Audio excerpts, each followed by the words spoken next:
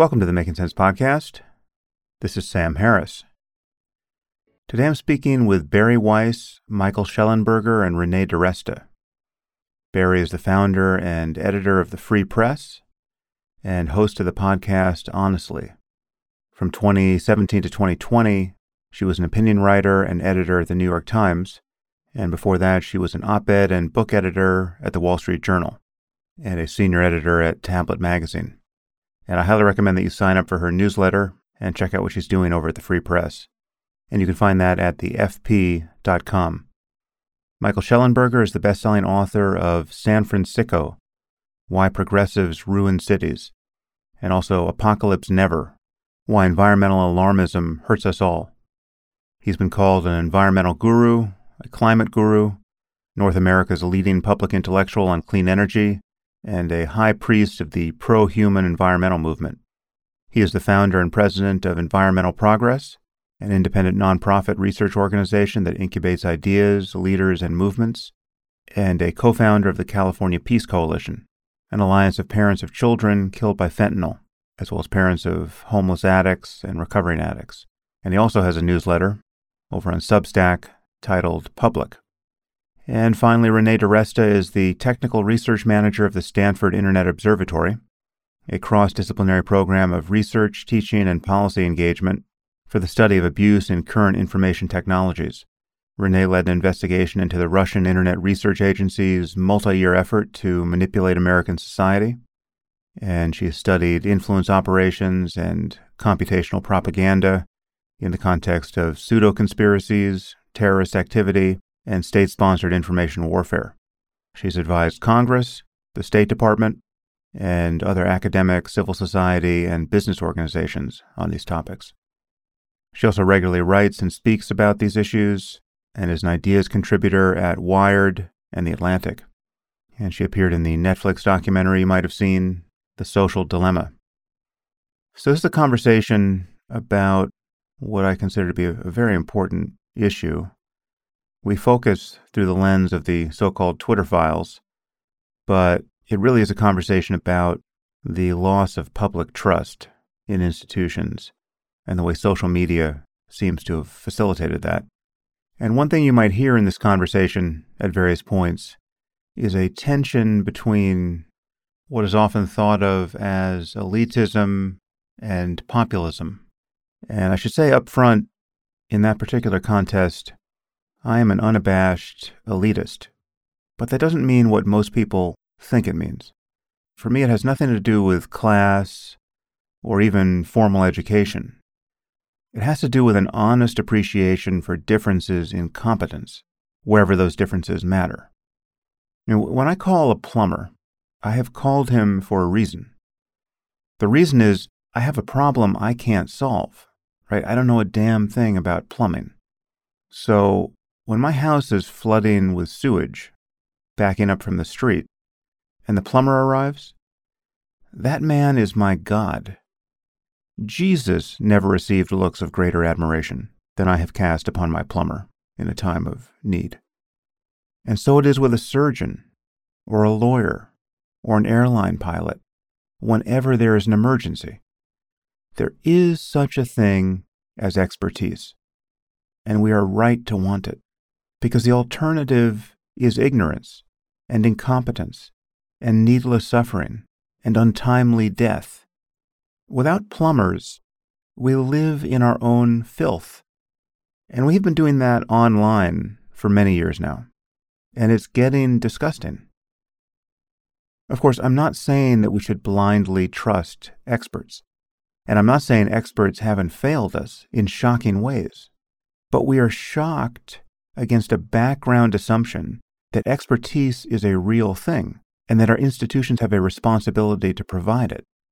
If you didn't think expertise was real, then there would be no basis to be disappointed when our most esteemed institutions fail to function.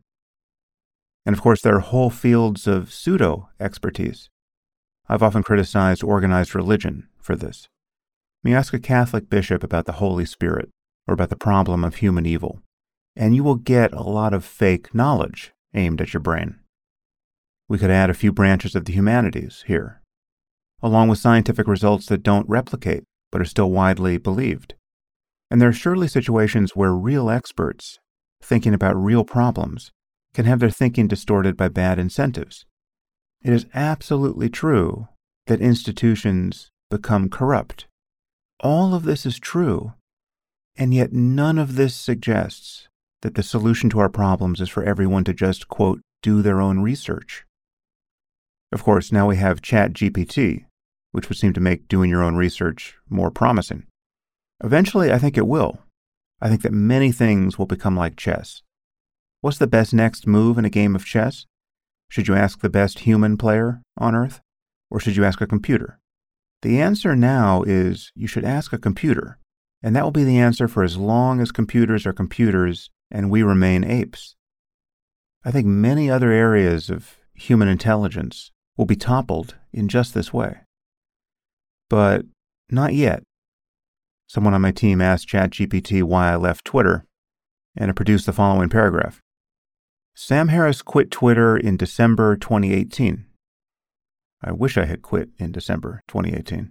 It took me 4 years longer than that.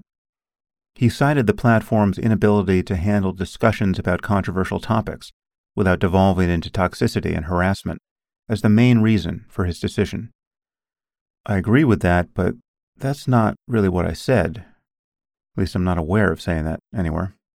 In a blog post, Harris wrote, quote, Twitter is now one of the worst possible forums for the exchange of ideas, and that he had grown, quote, increasingly disturbed by the way the platform, quote, amplifies the very worst aspects of our culture. I'm actually not sure if those are accurate quotes from somewhere or not, but I definitely didn't write anything in a blog post. He also expressed his dissatisfaction with the way Twitter is used to silence dissenting voices and spread misinformation. After quitting Twitter, Harris continued to communicate with his audience through other means, including his website and podcast. Okay, well, it appears to know that I have a podcast. But it seems that our robot overlords haven't quite arrived yet, and so we still need to rely on human experts for a while. This point between elitism and populism comes down to the following claim. Not everyone's opinion is valuable. Right? On many, many topics, my opinion isn't valuable. I shouldn't even have an opinion. Having a strong opinion when you know nothing about a topic, it's your political right, sure, but it's also a symptom of a psychological problem. And having a society filled with such people becomes a social problem. And social media has been a vector of strong, divisive, unfounded opinions and lies for over a decade. I mean, really, you just have to react to that thing that AOC said, about that thing that Tucker Carlson said, about that thing the cops may or may not have done in a city you've never been to and will never go to even if you live 1,000 years. And then you need to respond to all the people who didn't understand what you meant, or who were just pretending not to understand what you meant. And you're going to do this 12 times a day? For what? The rest of your life? Oh, you're not going to do that? You're just going to watch other people do it every day? And then what? You're going to find your real life in between all of that scrolling? What an astounding waste of time that was. But the social consequences of our spending time and attention this way are well worth talking about. And the question of whether it's possible to build a social network that is genuinely good for us is a very important one. And those are among the topics of today's podcast. But I want you to keep a few distinctions in mind, because there's been an extraordinary amount of misinformation spread about what I think about free speech and content moderation and censorship online. So I just want to put a few clear landmarks in view. The first is that I absolutely support the right of anyone, anywhere, to say almost anything. I don't think people should be jailed for bad opinions. So, for instance, I don't think the laws against Holocaust denial that exist in certain European countries are good. As much as I agree that it's insane and odious to deny the Holocaust, people should be free to do it. Now, the question of whether they should be free to do it on a social media platform must be decided by the people who own and run the platform. And here I think people should be generally free to create whatever platforms they want. So Elon now owns Twitter. I think he should be free to kick the Nazis off the platform. if that's what he wants to do. I might not agree with his specific choices. He kicked Kanye West off the platform for tweeting a swastika inside a Jewish star. I honestly doubt I would have done that. I mean, can you really have a terms of service that doesn't allow for weird swastikas? That seems impossible to enforce coherently. But the point is, I think Elon and Twitter should be free to moderate their platform however they want. Conversely, I think a Nazi should have been free to buy Twitter and kick all the non-Nazis off the platform. Twitter is a company. It should be free to destroy itself and to inspire competitors. And many people think it's in the process of doing just that. And it remains an open and interesting question what to do when the Nazis or the semi-Nazis start using your social media platform. And similar questions arise about people who spread misinformation or what seems to be misinformation. I mean, where is the line between necessary debate, which I agree we should have about things like how to run an election or vaccine safety, but where's the line between debating these things and simply making it impossible for people to cooperate when they really must cooperate? For instance, after an election, when you have a sitting president lying about the results being totally fraudulent, or during a global pandemic, when the healthcare systems in several countries seem on the verge of collapse. There is a line here, and it might always be impossible to know if we're on the right side of that line. It's simply not enough to say that sunlight is the best disinfectant, because we have built tools that give an asymmetric advantage to liars and lunatics. We really have done that. Social media is not a level playing field. And the idea that we are powerless to correct this problem, because any efforts we make amount to, quote, censorship, is insane. It's childish. It's masochistic. And it is demonstrably harming society. But this is a hard problem to solve, as we're about to hear. As I said, we take the Twitter Files release as our focus, because both Barry and Michael were involved in that release. But the four of us speak generally about the loss of trust in institutions of media and the government.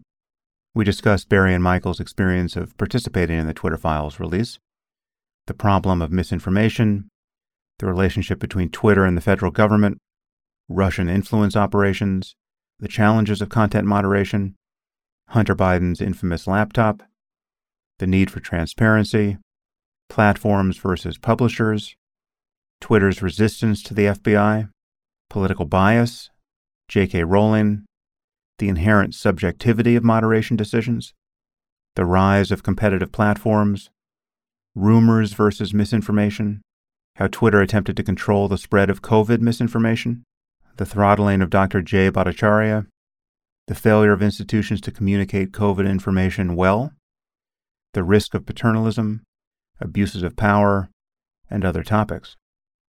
And now I bring you Bari Weiss, Michael Shellenberger, and Renee DiResta.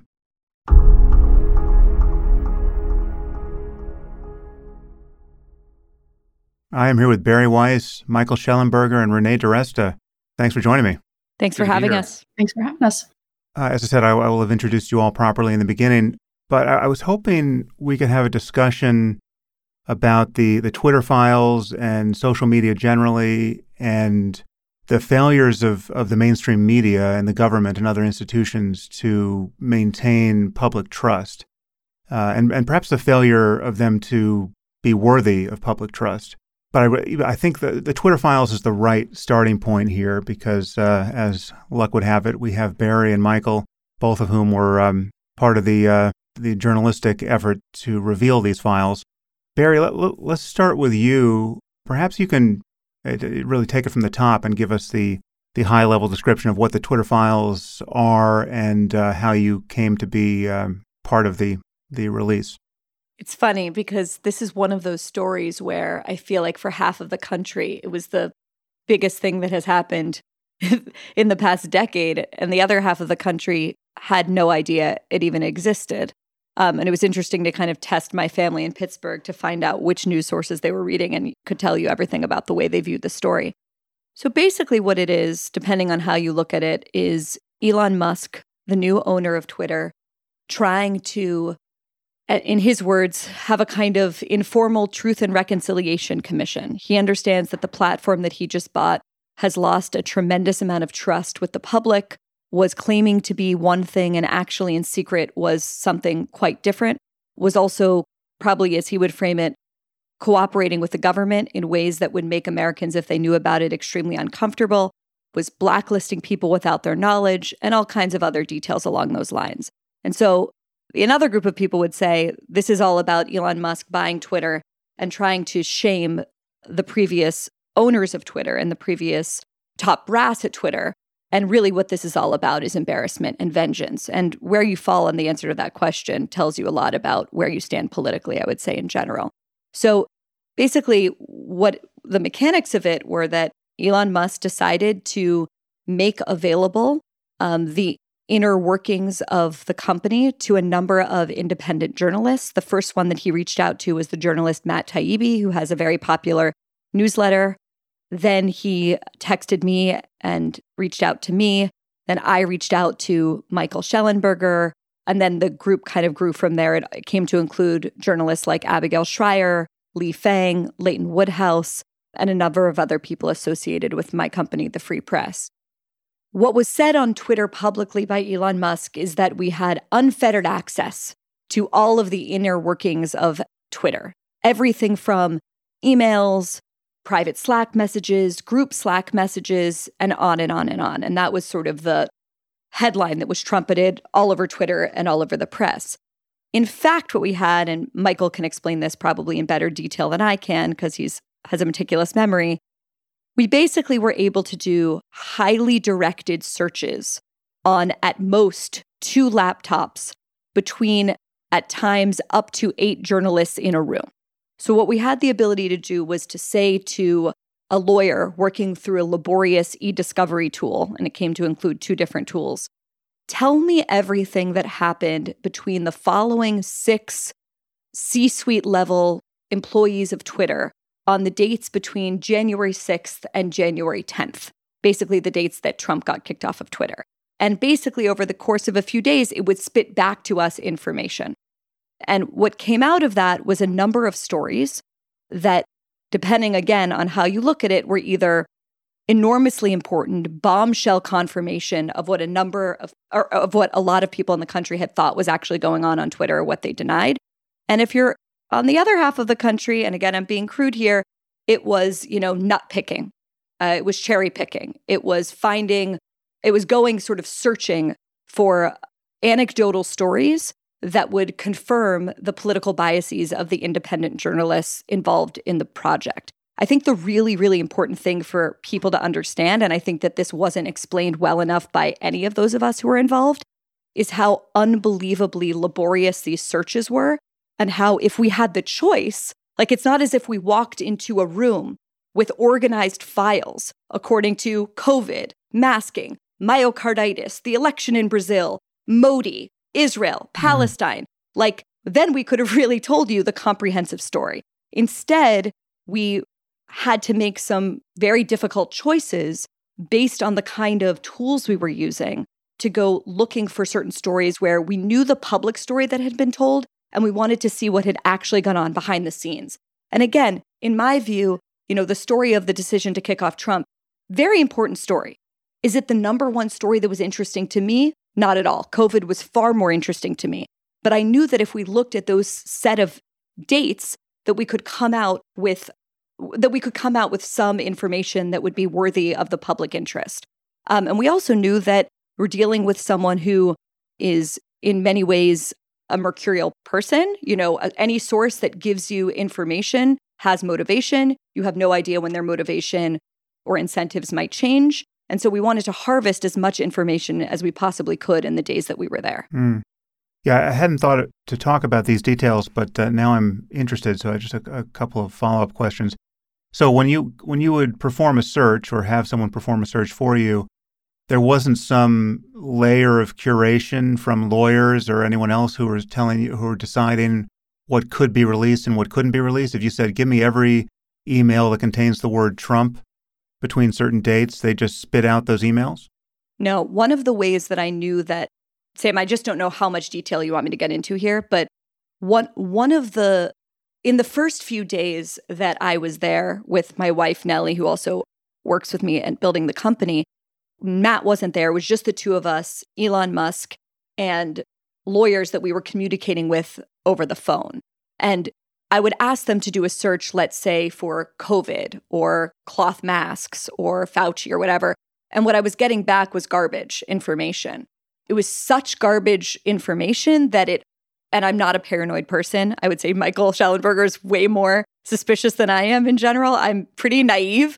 But it was so bad that Nellie was saying, this cannot be right. This cannot be right. And that's when I came to discover that the lawyer who was actually doing the searches worked for Twitter and was one of the people that we were hoping to do searches on, which is this guy, Jim Baker, who became a sort of flashpoint in the story. Later on, and maybe, Michael, I can hand it over to you, if you want to explain sort of the mechanics of how this worked. The reason, it can be maybe a little boring. The reason I think it's significant is because I think it will help people understand why we did the stories we did. Right. Yeah, Michael, jump in here. What was your experience extracting information from Twitter? Yeah. I mean, I think it's really fun conversation. I love talking about it. And I was a little annoyed after that just a lot of people wrote stories about how they thought the process worked without just asking us, because we would have said so. And I've always have taken all the time to explain it. But, as Barry mentioned, Barry brought me in. I do not have a relationship with Elon Musk. I've only criticized Elon Musk in the past. I criticized him in Mother Jones. I wrote about him in Apocalypse Never. And just obviously when Barry was like, we can get access to the Twitter files, I was like, hell yeah. I mean, it's a chance to go and get this incredible information. When I met Elon, he said he did not know who I was. And basically it's just like what Barry said. If there was any filtering or curation or removing of any emails, we saw no signs of it. And I would be shocked because the size of the searches we were getting, I can just tell you some of them. We would be like, a lot of all the emails for this person over this period of date. And we would get, email boxes of 2,000 emails, 890 emails, 2,000 emails, 1,800 emails, 1,800 emails, 2,300 emails. So it's just, for somebody like I consider myself an extremely fast reader, and I'm able to process a lot of information very quickly. It took me a very long time to go through these emails. I couldn't see anybody being able to have done that. And then when the emails populated in our inboxes, we never saw any evidence that anything had been removed.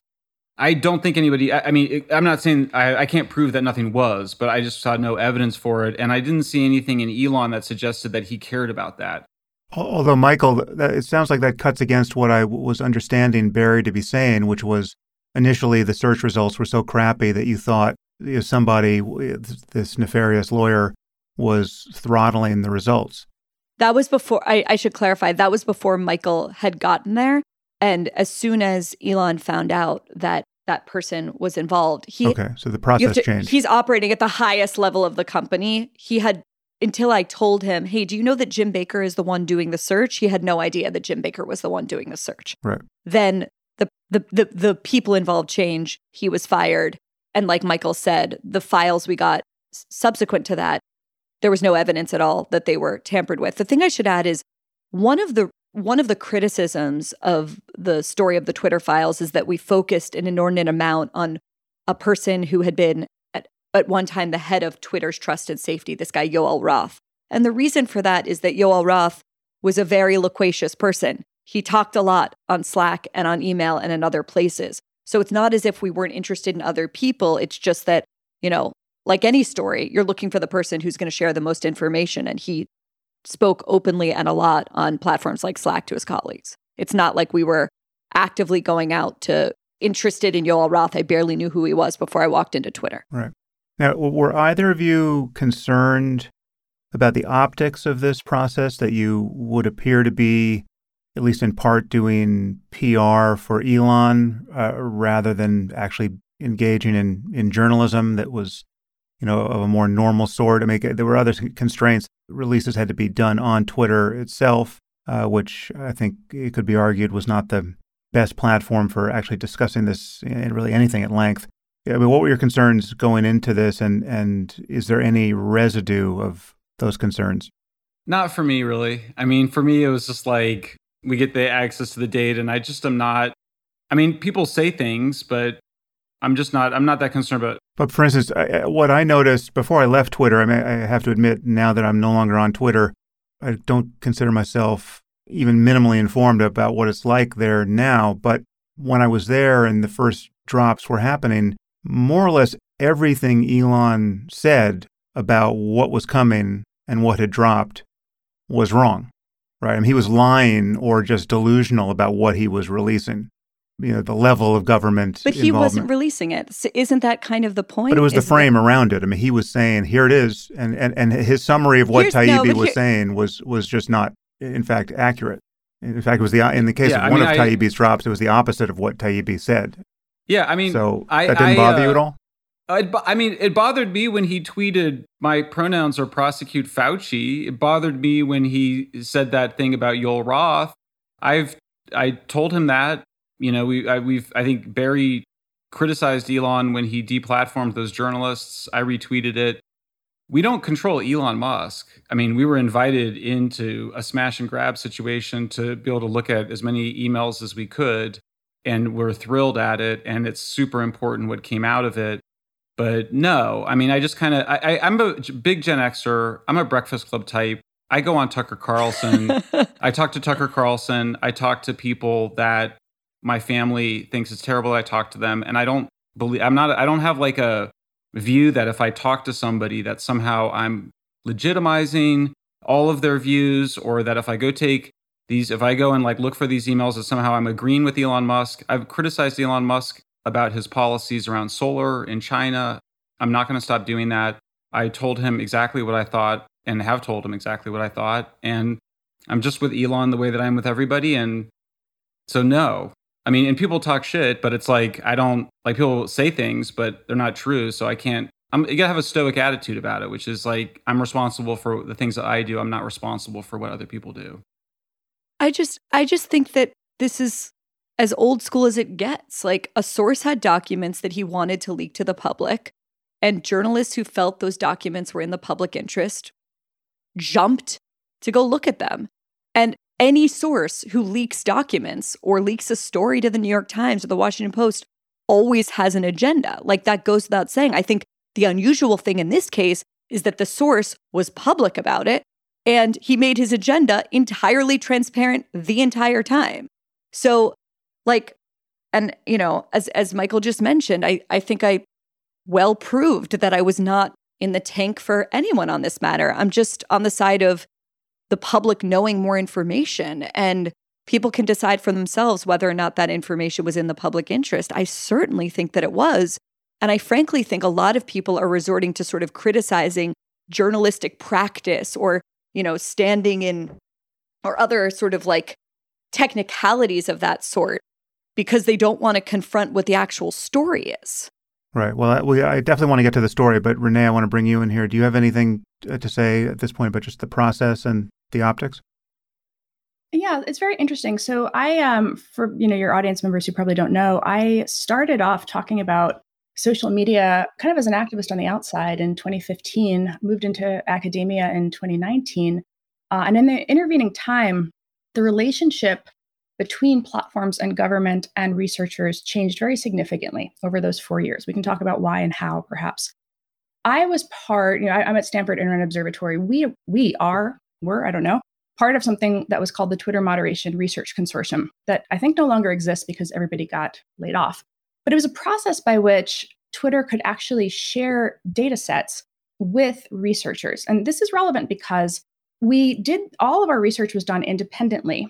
We would receive data sets from Twitter. We would do research independently. And sometimes we would actually go back to them and we would ask, why is this account included? Why is this doesn't feel like it fits? If we're going to tell a story to the public about this Chinese network, this Iranian network, this Saudi network, this Russian network, we want to make sure that we're doing an independent analysis and we are only going to say what we think we can support as researchers. And what we would try to do was look at and enrich the story with as much of a full picture as possible. So the Twitter data set was almost a jumping off point to a significant process that would involve also looking for these accounts on Facebook, TikTok, Twitter, YouTube, you name it. And what we would try to do was not tell an anecdotal story, but we would always include both the qualitative, here is what these accounts are saying, here's what we think they're doing, but we would try to include something in the way of summary statistics. Here is how many of them there are. Here's the engagements they're getting. Here is where they are situated in the public conversation relative to other accounts that talk about these things. And the reason for that is because one of the problems that I think has been, one of the problems with a big driver in the public conversation around content moderation, whether that's related to the kind of foreign influence campaigns or domestic activism or anything else, is that it is so anecdotal. And so when the Twitter Files began, as somebody who has worked with platform data and also, testified in front of Congress critiquing platforms and their lack of transparency, and who has written about that for the better part of 7 years now, what has been interesting to me in the files, I think they're very interesting, just to kind of to start with that. I'm not a person who says, oh, this is all a nothing burger, this is not interesting. But I had kind of 3 issues with the process. And the first was that I think a lack of familiarity with that multi-year evolution of content moderation policy meant that for me as an observer, there were some of these like wet streets cause rain moments, the Gell-Mann amnesia phenomenon, where the person doesn't fully understand what is happening in context. A specific example that I said on Twitter was one comment in which you see the Senate Intelligence Committee engaging with Twitter, asking it if it responded to some sort of tip from the FBI. And that was very interesting to me because I had done a bunch of work on Twitter data for the Senate Intelligence Committee in 2018. And as a researcher running that process in 2018 with no engagement with Twitter whatsoever, what I knew was that the Senate Intelligence Committee did not have very high confidence in Twitter's ability to find anything. So reading that interaction was fascinating to me because they were, in my opinion, essentially saying, did you find this yourself or did somebody have to hand it to you again? But what the reporter who wrote that thread construed that as was, are you taking direction from the FBI and marching? So this was the kind of wet streets cause rain experience that I had in a number of these threads where I thought, gosh, I wish that somebody who had either been there, in an abstract sense, not in the company, but who understood the evolution of that stuff, had perhaps like weighed in or been consulted. And then I think the second critique was how anecdotal it was. And that made it feel a little bit cherry picked.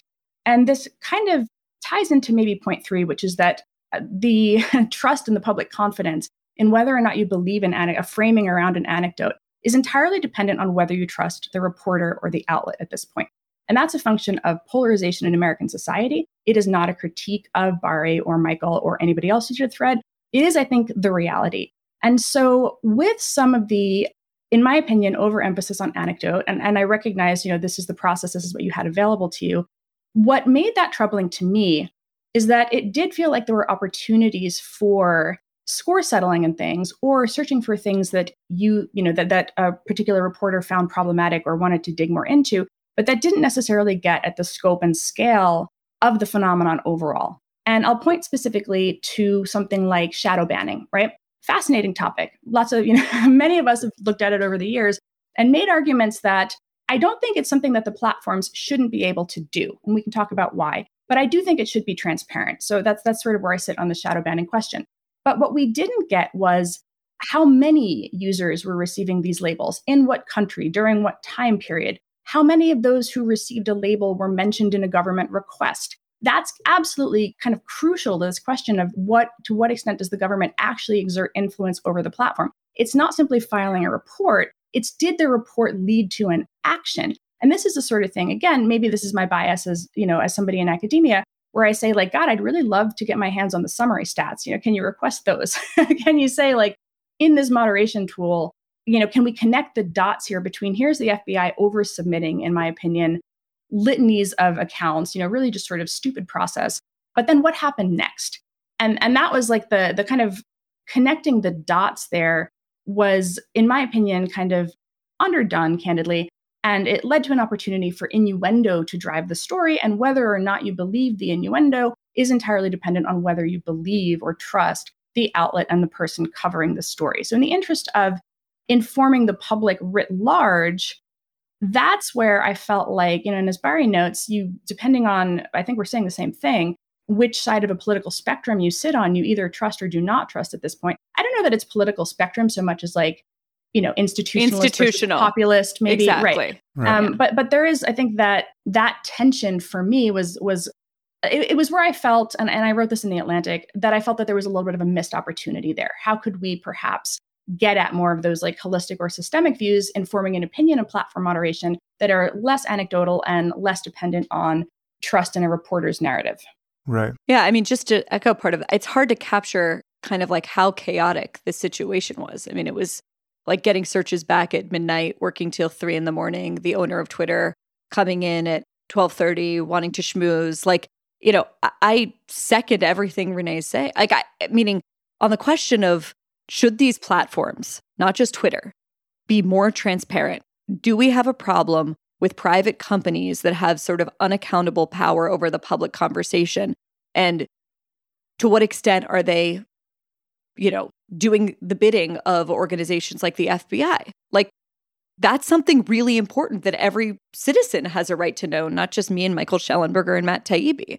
But I just can't emphasize enough, like, that the idea of going in and saying, give me a report or a summary on XYZ, that just wasn't something that was possible while we were there. Okay, well, let's get to what was found out, or what has been found out so far. I guess as preamble, I just want to say I think the big story here, which is certainly beyond the case of Twitter, is our ongoing struggles to deal with misinformation. And this is something that Renee obviously knows a lot about. But it seems to me that this is the kind of thing that may never be perfectly solved in the absence of just perfect AI. And when you look at what imperfect solutions will look like, they will always throw up both type 1 and type 2 errors. So, you know, any attempt to suppress misinformation is going to suppress real information, and that'll be embarrassing and cause some people to be irate and to allege various conspiracies. And it also, you know, it will fail in the other way, and lots of misinformation will get through and fail to be suppressed. And this isn't merely just an engineering question. This is it's an ethical question. It's a political question.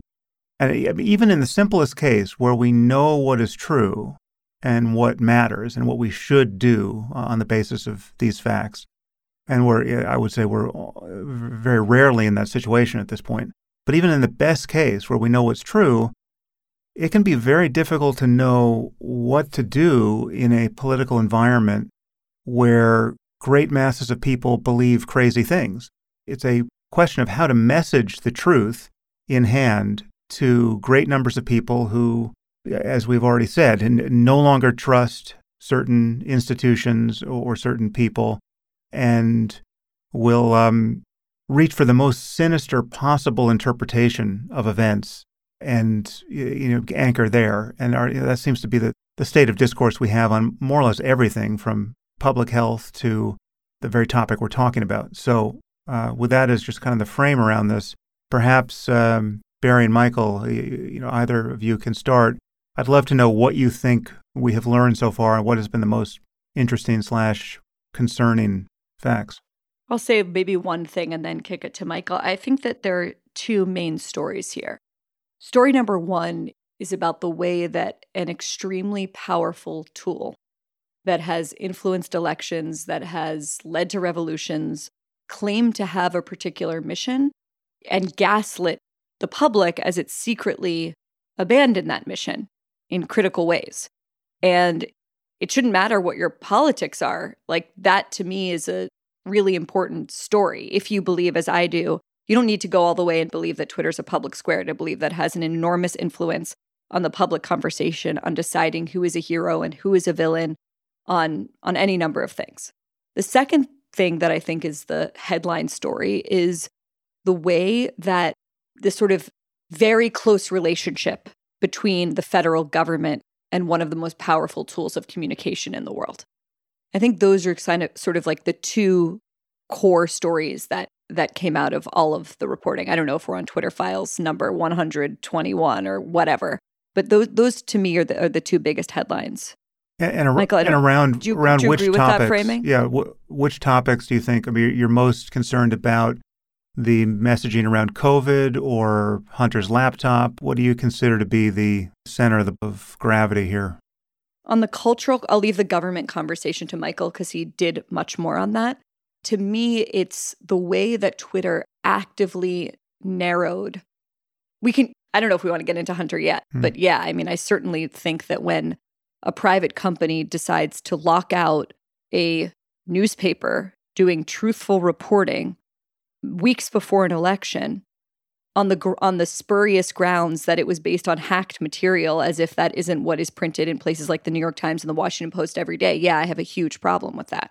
But I think one of the core things that came out of what we saw, especially in the shadow banning of people like Dr. Jay Bhattacharya, was the way that people inside Twitter actively worked to make things untouchable, to make people untouchable, to make particular viewpoints that have turned out to be very vindicated untouchable, and therefore profoundly shaped the public conversation about something like COVID and the right way to respond to it.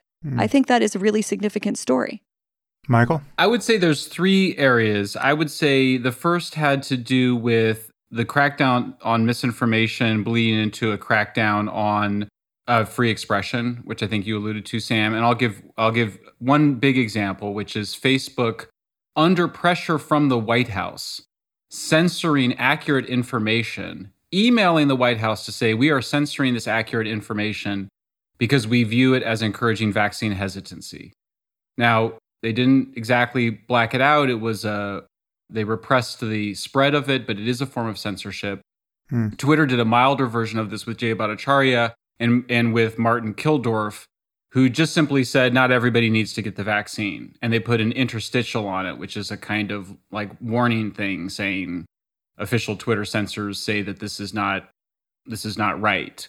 That was a case where, in the case of Killdorf, he was expressing an opinion, and he is a Harvard medical doctor, not to stoop to credentialism, but he certainly, I think, had a right to weigh in on that question.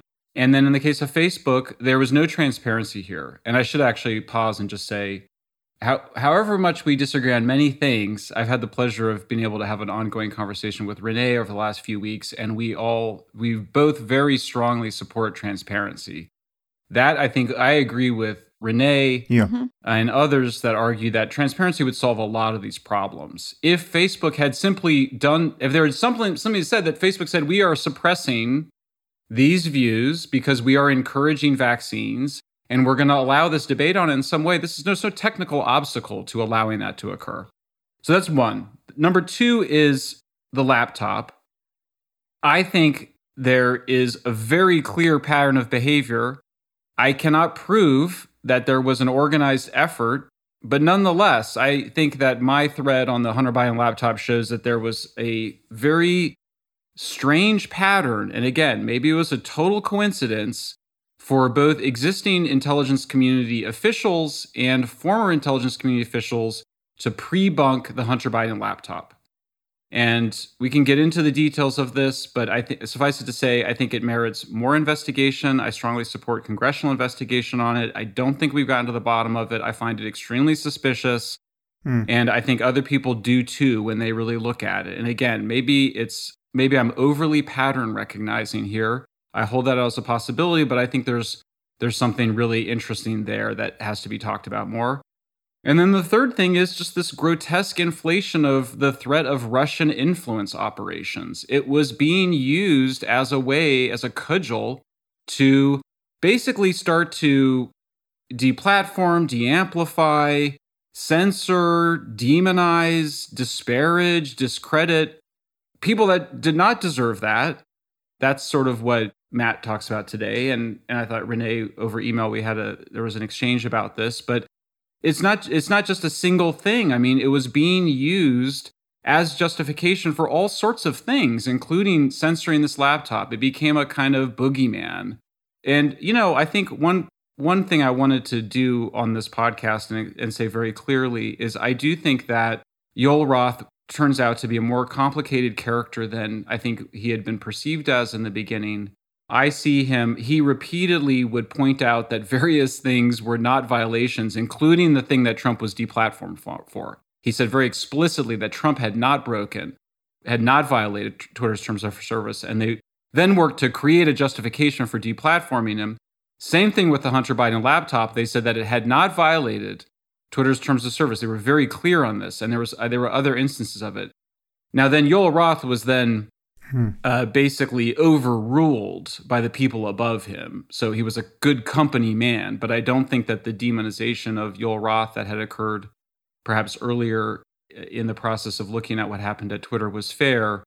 But I do think that this, and I think I mentioned him here in this context because he was the one that was often pushing back against the abuse of this Russian influence operation. You mean it wasn't fair when Elon branded him a pedophile in front of 120 million people? That was no, that was obviously wrong. That was obviously wrong.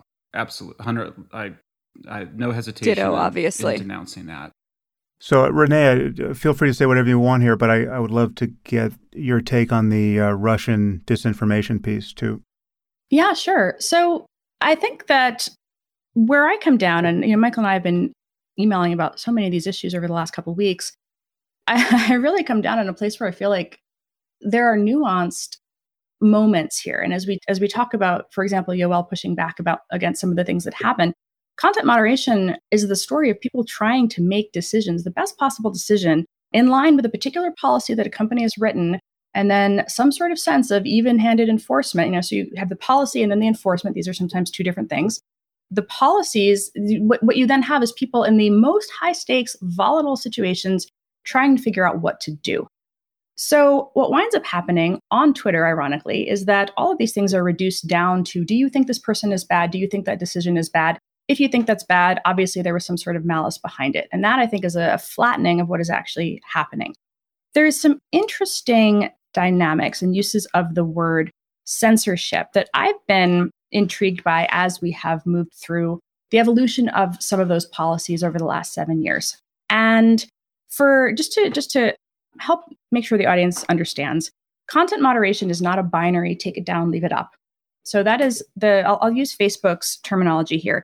They have a framework and they call it remove, reduce, inform. Remove means it comes down. Reduce means its distribution is limited. And inform means a label is put up. There is some sort of interstitial. A pop-up comes up, or there's a fact check under it, or YouTube has a little context label down at the bottom of the video. Sometimes it'll take you to a Wikipedia article. So in that moderation framework, remove, reduce, inform, when something is reported, there's a policy rubric that says this thing may violate the content, and then the enforcement, whether to remove, reduce, or inform, is based on some sort of internal series of thresholds. I am not an employee of these companies. I don't know what those are. So for me, one of the interesting things about the files has been seeing those conversations come to light. And my personal take on it, my interpretation, has been largely that you have people trying to decide within the rubric of this policy what they should do. So there were a couple policies that I think are relevant to this conversation and what's just been said. The first, on the subject of the Hunter Biden laptop, was the creation of a policy following a lot of what happened with the GRU. So when we talk about Russian interference, I'll connect it to Russian interference for you. You and I spoke back in 2019 about the work that I did on a particular data set for the Internet Research Agency. So that is the sort of troll factory. When people think about social media interference and they think about trolls or bots, the Internet Research Agency is what they're thinking of. But there was another component to Russian interference in the election, which was Russian military intelligence hacking the DNC in the Clinton campaign and then releasing files at opportune times, for example, to distract or change the public conversation, to make them cover these files. I think the first tranche, if I'm not mistaken, was dropped the day of that Access Hollywood Pussygate tape coming out, right? So the media is talking about Pussygate. All of a sudden, here's this tranche of secret documents. Media conversation changes. So this is in response to things like this, and also to hacked materials more broadly, the platform implements a hacked materials policy that says, despite the fact that, again, journalists may have a particular point of view about how to treat hacked materials, the platform does not necessarily have to share that point of view, because sometimes hacked materials turn out to be sex pictures or nudes that are sitting on your phone, or a variety of other types of private conversations that get dropped. So this policy covers things beyond, the contents of a wayward laptop from a presidential son. And so again, they're not writing the policy for Hunter Biden's laptop. They've written the policy, and then you see in the conversation them deciding whether and how to enforce it. And this is where the conversations with the FBI come into play. Again, no personal, I felt like the enforcement on the Hunter Biden laptop by Twitter was quite foolish. I thought this is one of these, the horse has left the barn, you're creating more problems for yourself by trying to censor particularly an article, as opposed to the contents of the laptop itself, right? There's one thing, you can enforce your policy on hacked material by taking down the nudes that were going up and saying that violates our terms of service, without saying that also the New York Post article digesting the contents of the laptop violates the terms of service. This is where you see some of the debates about the enforcement there. But Actually, just Renee, just to linger on that distinction, if I'm not mistaken, this was true when I last looked, but perhaps something has come out since. Biden and his team never asked for the story to be suppressed on Twitter. Weren't they just asking about the contents of the laptop, like nude photos of Hunter Biden, to be taken down? My understanding from when that Twitter Files thread went out, I and others went to the Internet Archive to go see what the substance of those tweets had been, and they were, in fact, nudes. Does that mean that they were all nudes? No, because again, we have a very particular filtered anecdotal view of what happened with regard to those requests. We're told the Trump campaign requested the Trump administration requested takedowns, the Biden campaign requested takedowns, and then we have a list of like 4 or 5 different tweets. And so that again is where, depending on your framing and your perception, this was either egregious jawboning or somebody trying to get nudes taken down off a platform. But from what I have seen, it was the latter. But don't we think that the scandal was the fact that Twitter locked out the New York Post? Yeah. I'm not in any way saying that I thought that was a good decision. That was what I meant when I said that the suppression of the article was bad. Facebook did something different. I don't know if you remember what Facebook did at the time, but Facebook actually used Reduce. And Facebook said, we are going to throttle the distribution of the story while we try to figure out what is going on here. Now, the question of, is that throttling censorship? Is a subsequent label censorship? Is where we've really moved very, very far in our use of that term in the context of social media moderation. My personal feeling on that very strongly is that it was political. The first labeling is censorship articles began when Twitter began to fact check tweets by President Trump. It did not take them down. It did not throttle them. It put up a label, a fact check.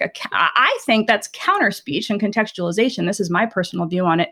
But we began to see a flattening of the conversation where remove, reduce, and inform were all contextualized as egregious overreach and censorship. And so where I come down on a lot of these questions is I recognize the complaint. I acknowledge that things were not handled well. And I ask, what do you want done instead?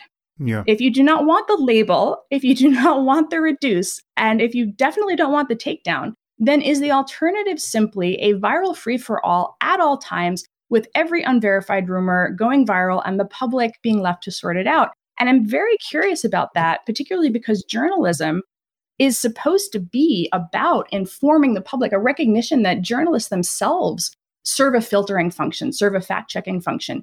And, we can debate the whether that's partisan or biased or this or that. But there is, I think, a core belief at the center of the profession that there is such a thing as the best information that we have in this moment. And how do we convey that in a particular information environment? That's where I think a lot of my work has been. But I'll stop talking there because I think that the complexities of content moderation are too often viewed as right versus left, takedown versus leave up. They're really filtered through the context of the American culture war. And this is a global platform trying to figure out, what the hell do you do when Modi's government requests a takedown? This is the which Elon just agreed to. Yeah, you just capitulate and hope no one notices. All right, so I just want to add something to what you said, Renee, because it's what people are reacting to. So people are acting like they want just everything to rip however the algorithm sees fit, and any curation is nefarious. And yet we know we have an algorithm or a set of algorithms that preferentially boost misleading and injurious information. So the truth is always playing catch up to the most salacious lies. And if that's going to be the status quo, there's no way you build a healthy society and a healthy politics on top of that. So I think anyone who thinks about it for 5 seconds knows that they don't want that. And therefore, you have to get your hand on the wheel, at least a little bit. And whether that hand is some other algorithm or it's actual the conscious curation of monkeys, you need to intrude on what we currently have built. And it comes back to how transparent those intrusions are and then what people make of those efforts based on our divided politics and our tribalism. And I think that the transparency piece is the common ground and the area where we can actually move forward.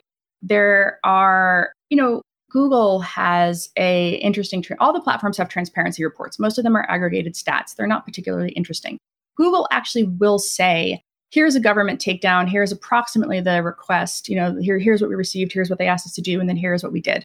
It's very, very one sentence summary, 2 sentence summaries. But I really love that. I think of that as like, this is a best practice. There's the Lumen database, which does this for DMCA takedowns, which are usually companies, sometimes others requesting takedowns related to copyright violations. Again, here is the request. Here is the, here's what we did. And I think that is an optimal path forward for saying you cannot have a wholly moderation-free environment. Every algorithm, just speaking of curation, has a weighting in some regard. There is no such thing as neutral. There is no, even reverse chronological is a particular value judgment because they're weighting it by time.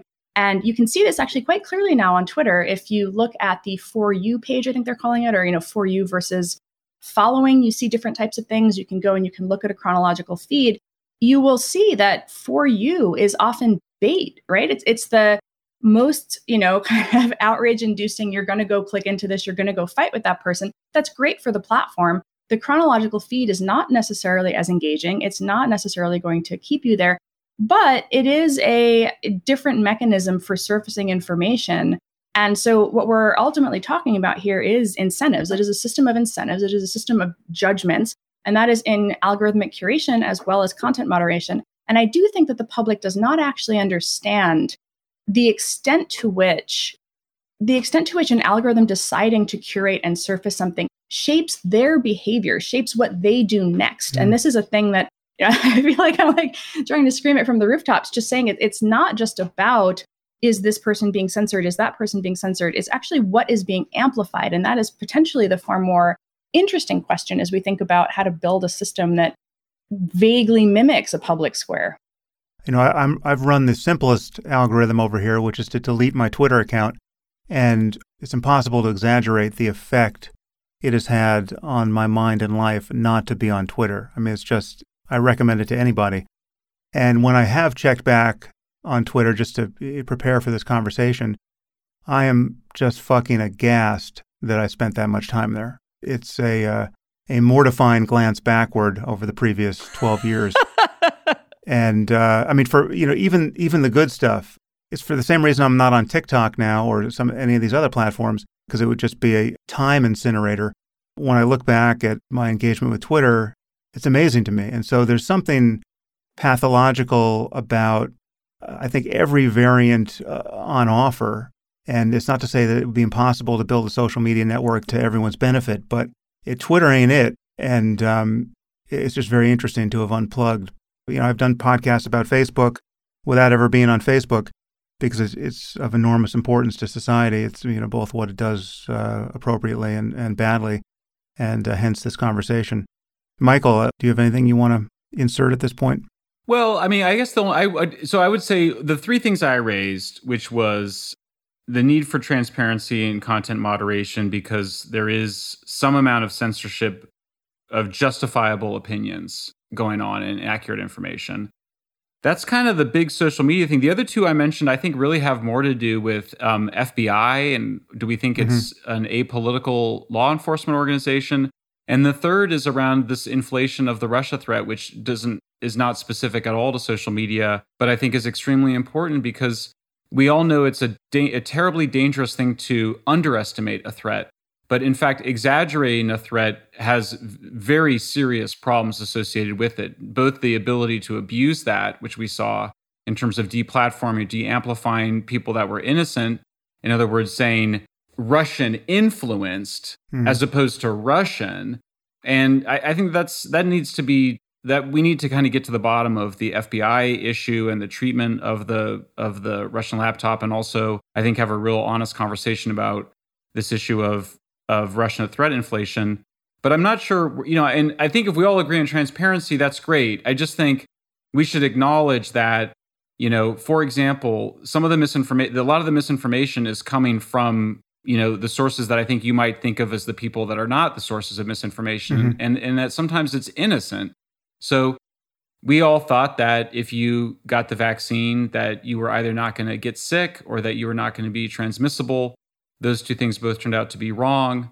Seems to me that like having a conversation about those edges of science is exactly what you would do on something that we call a platform. And so I think it resolves a little bit if you say, look, if you're a platform, you have this incredible privilege, which is that you're going to have these limited liability, basically. But that means that you're also, but the flip side is that those platforms are also curating. And so you get yourself in a funny position, which is like, okay, well then how do you resolve that? And it seems that you have to resolve it, which is that if you're going to have this amazing privilege to be a platform rather than a media content producer, then you must be transparent about how you're making those decisions. Right. And there must be a place for people to appeal if they're being censored or just throttled or reduced, or even if there's an interstitial. I have an ongoing conflict with Facebook about the cause of high intensity fires in California. I have the top scientists in California saying high intensity fires are caused by fuel wood load rather than temperature changes. I am not allowed to express that on Facebook. I have been severely throttled by Facebook that it's basically a dead platform to me.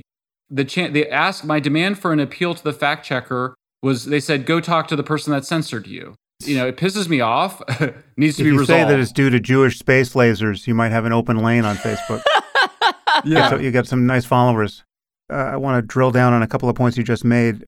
So it seemed to me that the story was changing in real time as the Twitter files were dropping.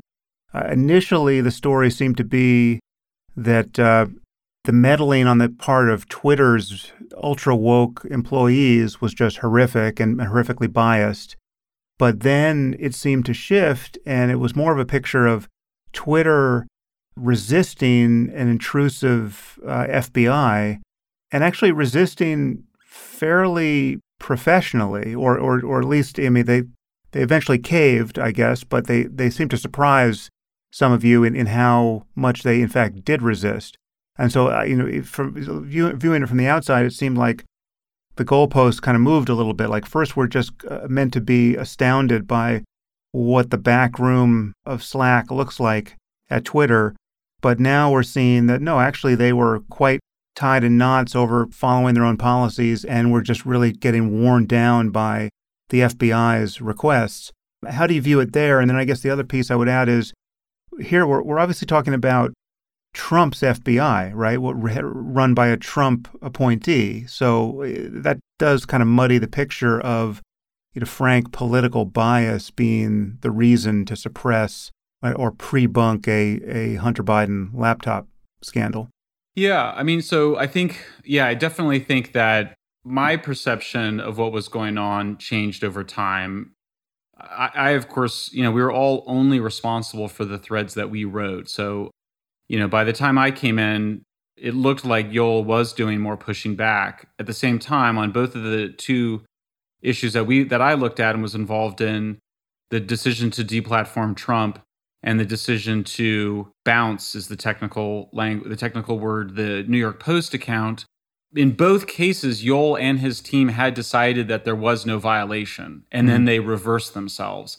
Now, to some extent, you go, well, you're kind of, I think Renee articulated this a little bit before, which is, the rules are evolving over time as they deal with real world cases. So you can't be too much of a, well, we wrote the rules and we can't change them. But there wasn't transparency about how that was happening, and hence another reason for transparency. And in the case of the Hunter Biden laptop, I find Jim Baker's behavior extremely suspicious. He is clearly a deep anti-Trumper. He is the person that Hillary Clinton's attorney Michael Sussman came to share false information about an alleged Russian bank that was wiring information potentially to the Trump campaign, triggering the investigation. He then goes to Twitter and appears to have played a major role in reversing the initial conclusion by Yoel Roth's team that the laptop had not violated any of Twitter's terms of service, and that the laptop appeared to be authentic rather than a product of Russian disinformation. Again, you get to a point with this stuff where you kind of go, I've done all I can in terms of going through the data. I've made as strong of a statement about this pattern of behavior, appearing to be a pattern of behavior and appearing to be organized. And now I just think it's in the hands of the Congress that it needs to get to the bottom of what was going on over there, and they may never do it. But there was stuff going on, Sam, that was weird. Like, why in the world did Aspen Institute do a tabletop exercise with the national security reporters from the New York Times and Washington Post, the safety officers from Facebook and Twitter, to talk about a potential Russian hack and leak operation involving Hunter Biden? Why did they do that in August and September? Keep in mind that FBI had the Hunter Biden laptop since December 2019, that they were listening to Giuliani's calls. I find the whole thing extremely suspicious. Now, of course, Hunter Biden was in the news, and that was what Trump got impeached over, yes. And it may be that I am, again, engaging in a pattern, a overly pattern, trying to recognize a pattern here that's not there. And that's possible. But I do think there's something very strange going on that we haven't gotten to the bottom of, and we should. And the fact that Trump had his appointee there doesn't mean that there wasn't potentially some effort by both existing and former intelligence community operatives to basically engage in a PR campaign, or what we used to call PSYOPs, or now it gets called influence operations, to basically pre-bunk the Hunter Biden laptop so that I personally and my entire liberal Democratic family and all of the Democrats I know thought that it was Russian disinformation. Yeah. I mean, I didn't even really know that it wasn't until pretty recently. I just sort of assumed it was Russian disinformation. I didn't take it seriously. So I think partly I kind of go, I know how I experienced that episode, which was to go, I don't know, sounds like it was probably Russian disinformation, and it wasn't, and they knew at the time that it wasn't. Yeah. And that seems to me quite important. Well, let's just close the loop on that, if we can. Now this laptop has been studied, certainly by many, many people right of center for many months. Is there anything there that was important? Oh my gosh. Yeah. Is there anything that ties back to his father that is a big deal? Yes. Like what? Well, I'm still in a bubble. I still haven't heard this story, apart from a single line in an email saying, that I got to give 10% to the big guy. And we assume the big guy is Joe Biden. Oh, no. Significant quantities of information. I mean, you have a photograph of them with Kazakh businessmen who were part of the natural gas pipeline to Ukraine. You have Joe Biden leaving his son a voicemail message saying that he thinks that the New York Times piece about Hunter's business dealings turned out okay. You have Tony Bobulinski, who was a partner with Hunter Biden, and nobody has questioned his credibility. Nobody has challenged anything he said, saying that he met early on in the relationship, met with Joe Biden and Hunter Biden, where Joe made it very clear that he was part of this business operation. So again, I don't even know, I voted for Clinton and I voted for Biden, and I don't know. I have problems with Trump, as I know you do. I know that all three of you do as well. I love Trump. I don't know where you got this idea. You must be a victim of misinformation. Sam's been really, really subtle about his political views. I've got my about MAGA Trump. hat here somewhere. Let me get it. He's really, really hard to read on the subject. But nonetheless, as a voting citizen, there is no reason that there should have been that level. I mean, we should have known right away that the laptop was verifiable within. I mean, FBI could have verified it within minutes or hours. It took Peter Schweitzer a few days. It probably would have taken Washington Post, New York Times, even less time if you had the people on it to verify it. You had to cross-check with public records. And anyway, we now know that that is totally intact. It hasn't been tampered with. So for me, I kind of go, yeah, it is what it is. I mean, it is what it looks like. It's Hunter Biden was a grifter, selling his family's name, selling access to his father, bringing people into the White House, bringing his father to dinners with Ukraine businessmen, having photographs taken with Kazakh businessmen, all about trading influence to basically get some pretty, and I work on energy, that's my main focus. These are huge. I mean, this is just huge gas and natural gas deals, gas being kind of the most important fuel in the world right now. This is not subtle stuff either. And especially if he's in bed with with guys that are tied to Chinese intelligence. Yeah, I think that's very, very concerning. That should be very concerning to anybody, no matter your politics. Yeah, well, let me just add a footnote here, because I think my views on this topic are much misunderstood. I totally agree with everything you just said, even though I'm hearing some of those details for the first time, and I welcome an investigation into all of that, and I think we should have understood all of that.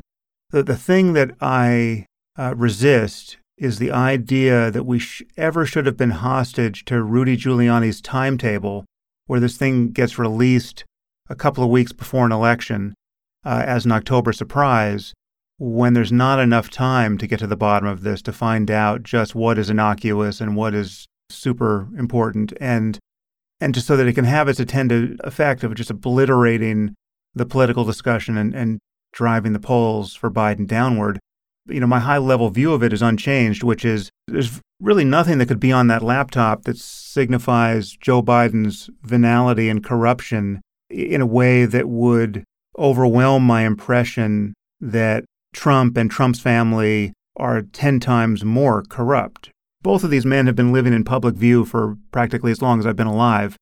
We know a lot about how they live. If Biden were rolling around in a Maserati and had 25 homes, then I think something really interesting it might be going on, and let's get to the bottom of it. But we know how Joe Biden lives compared to Trump. Trump's corruption leaks out of him with every utterance, and his whole presidency looks like a grift. So I just think that if you're going to balance the scales between corrupt politics and nepotism and grifting and bad incentives, and just you keep heaping it on both sides, one's marked Biden, the other's marked Trump, I know how they balance. And still, I agree with you that we should know everything. It's just we couldn't know everything 10 days out from the election with the clock ticking. That was always my concern. And no, I don't support Twitter's decision to knock the New York Post off the platform. Where I draw the line is it made sense for respectable journalists to avert their eyes from the story until after the election, given that we knew what happened with Hillary's emails in 2016 and how decisive that seemed to be. Well, one of the things that we didn't, at some point, other stories are important in the world, but there was so many things that we saw at Twitter that just culturally, I think, would be extremely interesting. Maybe Renee will think this is dog bites man, but I think for a lot of normal people who are vaguely aware of this platform called Twitter, understand that it helps shape public discourse, they would be just absolutely shocked by the extent to which even the public conversations in Slack at Twitter sound like a gender studies classroom at Oberlin College. I went looking just for names of people that were prominent to see what were said, and I went looking for J.K. Rowling, and you see people in public Slack threads talking about how her tweets fall under the company's dehumanization policy, or how she's back on her transphobic bullshit and she violated the community guidelines on the platform, and let's figure out how to band together to get her kicked off. And this is the kind of stuff that's happening just publicly at the company. Yeah, that doesn't surprise me at all, I must say, but I don't like it at all. But that's what I would expect was going on at Twitter. That's sort of where I would come down on it too.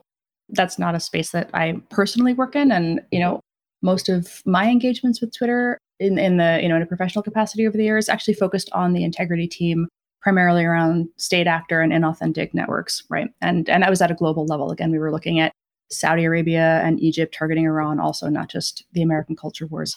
But you do have, people are very free and they discuss things in Slack. And this, again, just to circle it back to transparency, is where you would want to be able to see why somebody is actioned, if they are actioned in a particular way. And I do think that moving forward on transparency and enforcement is, in fact, the most critical thing to restoring public trust. I think the appeals process as well is important.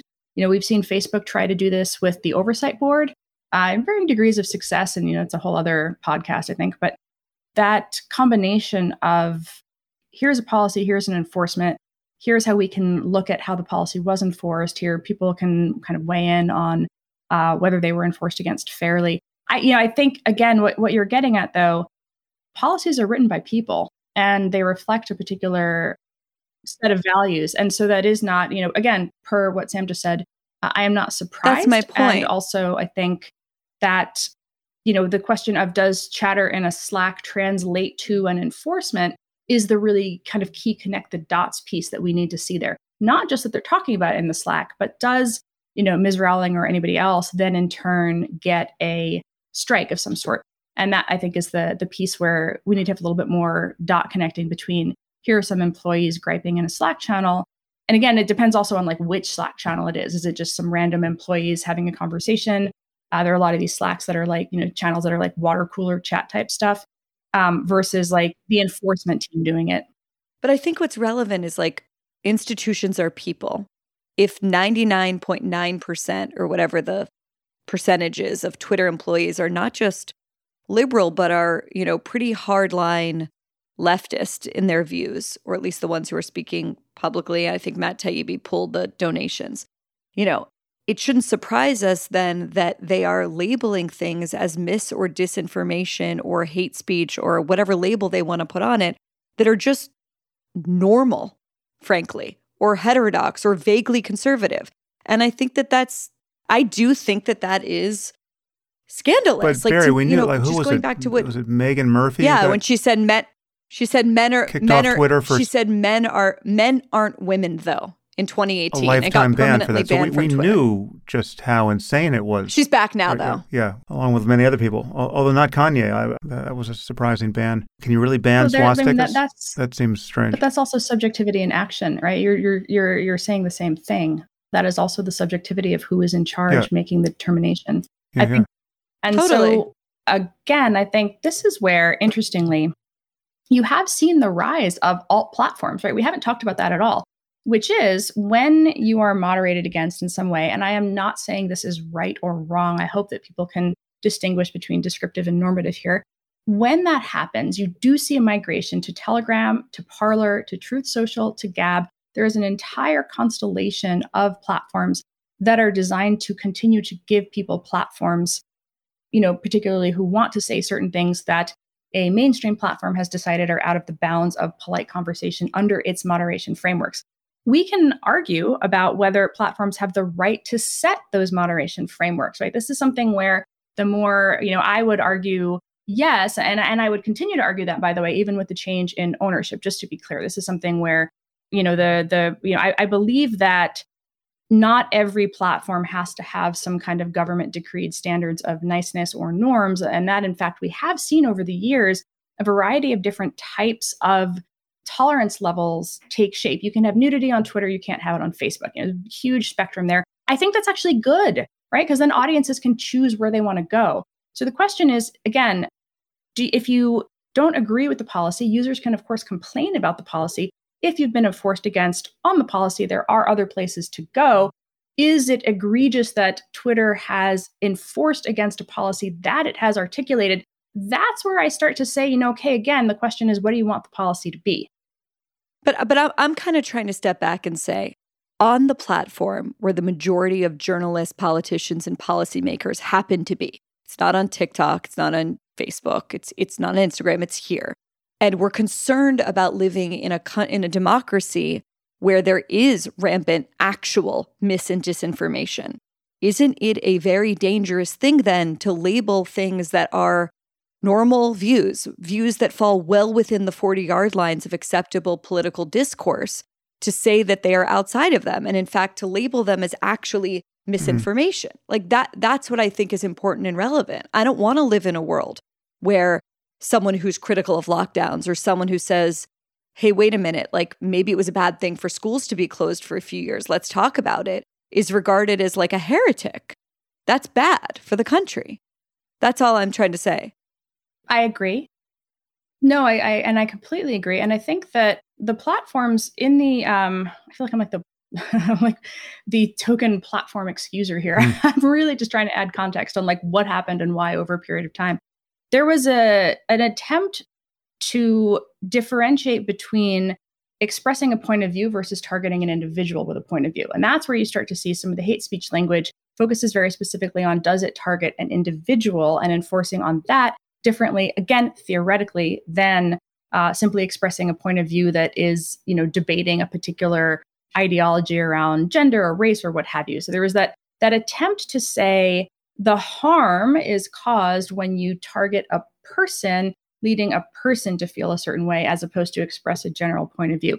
This is how the policy language was actually written. Again, the enforcement is the part where, when the rubber meets the road, you see either moderation, people who don't really necessarily understand cultural context or are politically biased in their own way, or are, more inclined to take a hardline view on one position or another in line with their particular own feelings on the matter.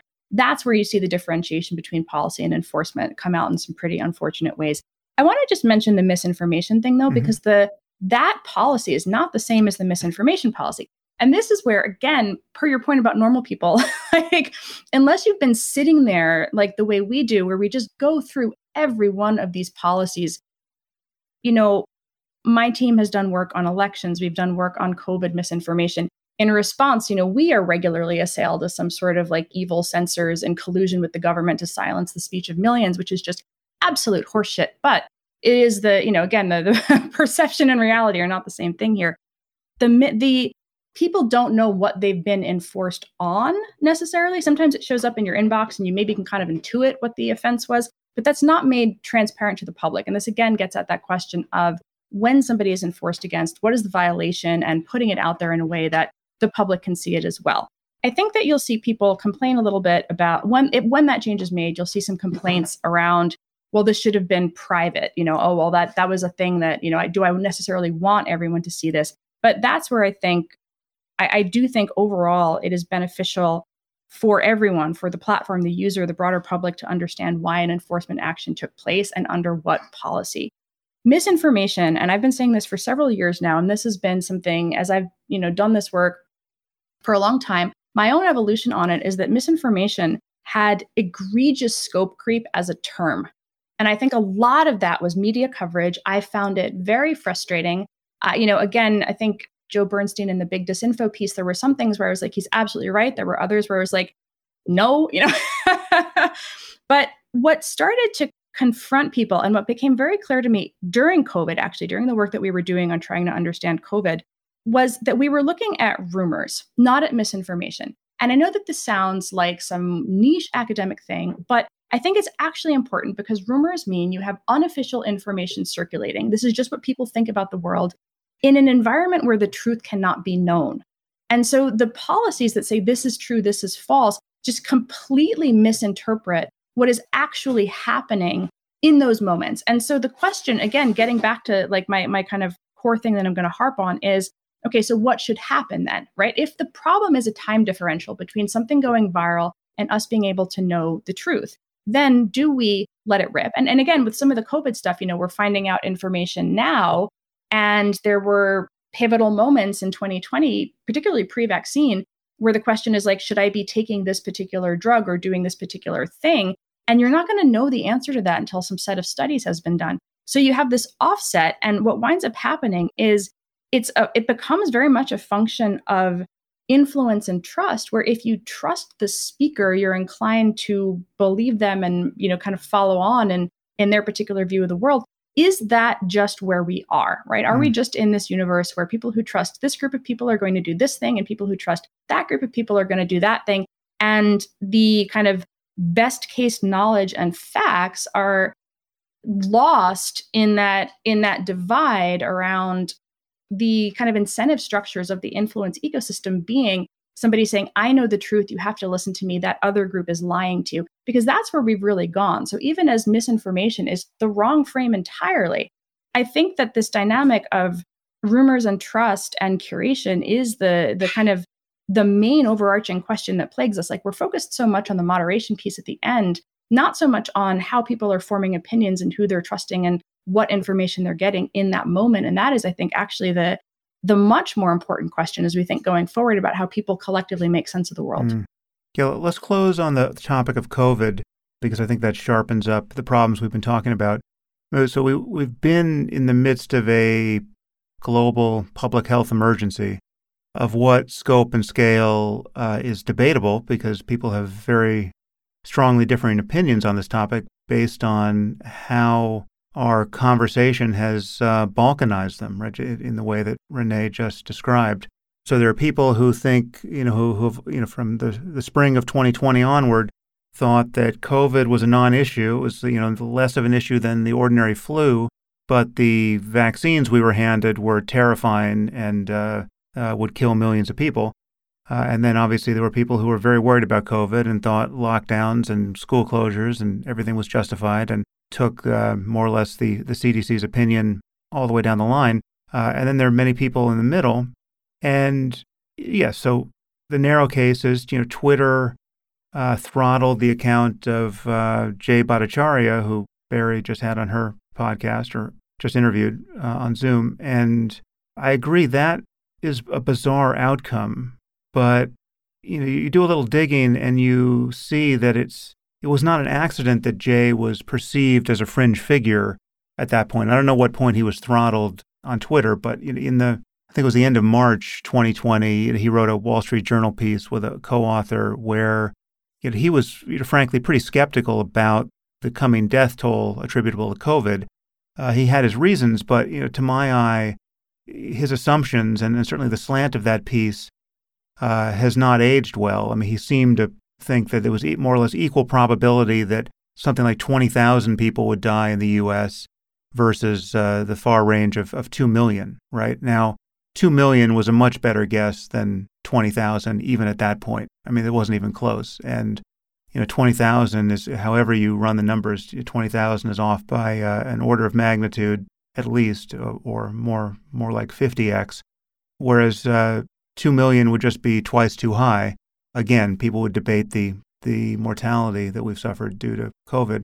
All this is to say that Twitter and every other social media platform, I think, rightly viewed themselves as having a public responsibility to curate information somehow, because there was just a deluge of rumors and lies and hysteria that was clearly going to translate into an unwillingness to follow any precautions that were being recommended, and much less take vaccines when they became available.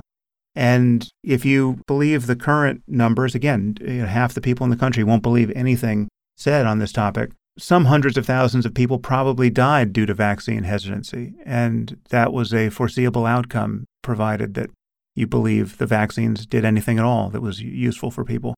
What we're suffering is a pervasive inability to even talk about facts or acknowledge facts in an environment where everything becomes do your own research. Barry, I guess I'll go to Barry first. Do you disagree that Twitter and the other social media platforms had some responsibility to try to bias things toward the best information available insofar as they could figure out what that information was? Of course, they, along with the government, has a responsibility to the public to try and save people's lives.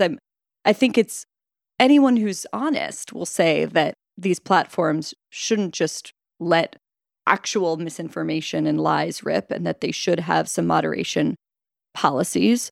But I guess I want to go back, if I could step back for a second. When you're saying the reason Jay Bhattacharya was perceived as a fringe figure was because of a concerted effort on the part of people like Fauci and Francis Collins to make him and the other signers of the Great Barrington Declaration into a fringe figure.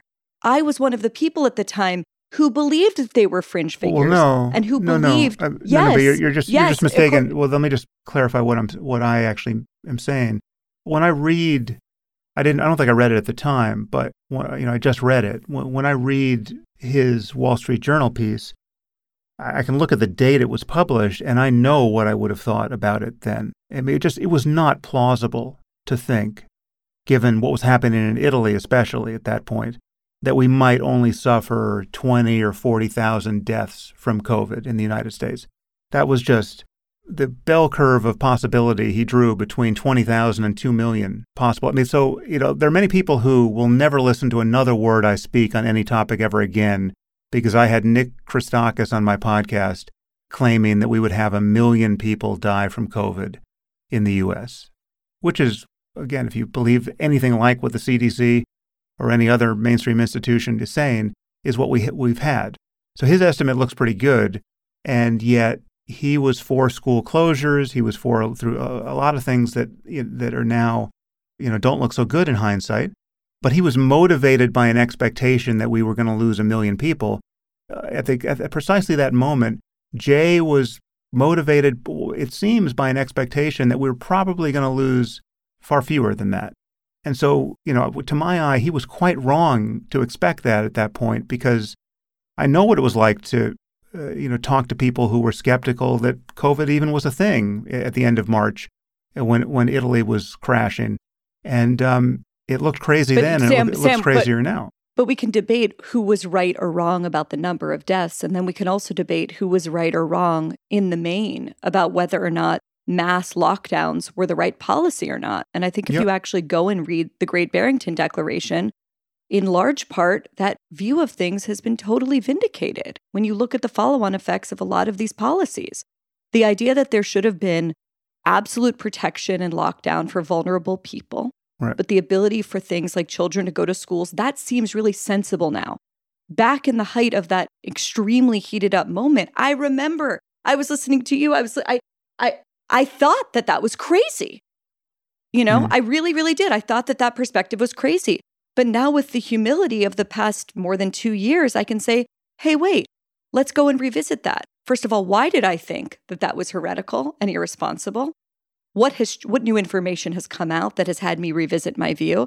And what was sort of the broader context at the time that had me thinking people like Martin Kulldorff or Jay Bhattacharya, I think there was also a Dr. Gupta who wrote it, were, off their rockers. And I think that's in part why the Twitter story has been important, is trying to understand, the combination of people like Fauci and Collins, and people should go look at the FOIA emails that came out about the way that they actively tried to spin the Great Barrington Declaration as being fringe, as people that didn't have the proper credentials, and also looking at the way that places like Twitter frame that debate. The reason that, to me, this is important is that if you were someone that was basically told you were a grandma killer, and then it turns out your view of things was kind of vindicated, it's very easy to basically fall down the rabbit hole. And this is where I see kind of happening over and over and over again. Could be on COVID, could be on puberty blockers for kids, could be on a million sort of topics where people are told you're a conspiracy theorist for believing that. Then the thing turns out to be true. And in the meantime, that person has now moved 10 steps further into insanity. And they believe that not only is the truthful thing true, in other words, that vaccines don't stop the transmission of COVID, but they actually have moved on to believing that the vaccines are actually a scheme by Bill Gates to put a microchip in your brain because of the Great Reset. Yeah.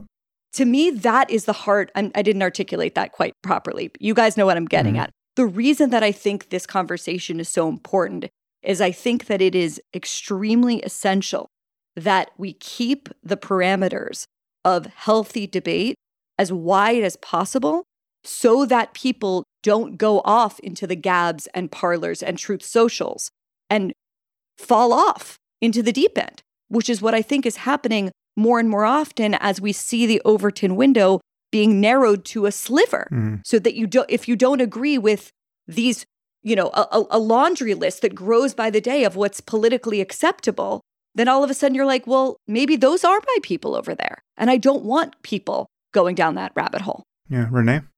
I think, you're getting at something that I think is sorry if none of that made sense. No, it does. I was pregnant during 2020, right, when COVID first started. And I also had 2 other kids. And, my kid was taken out of school, and, school shut down in San Francisco.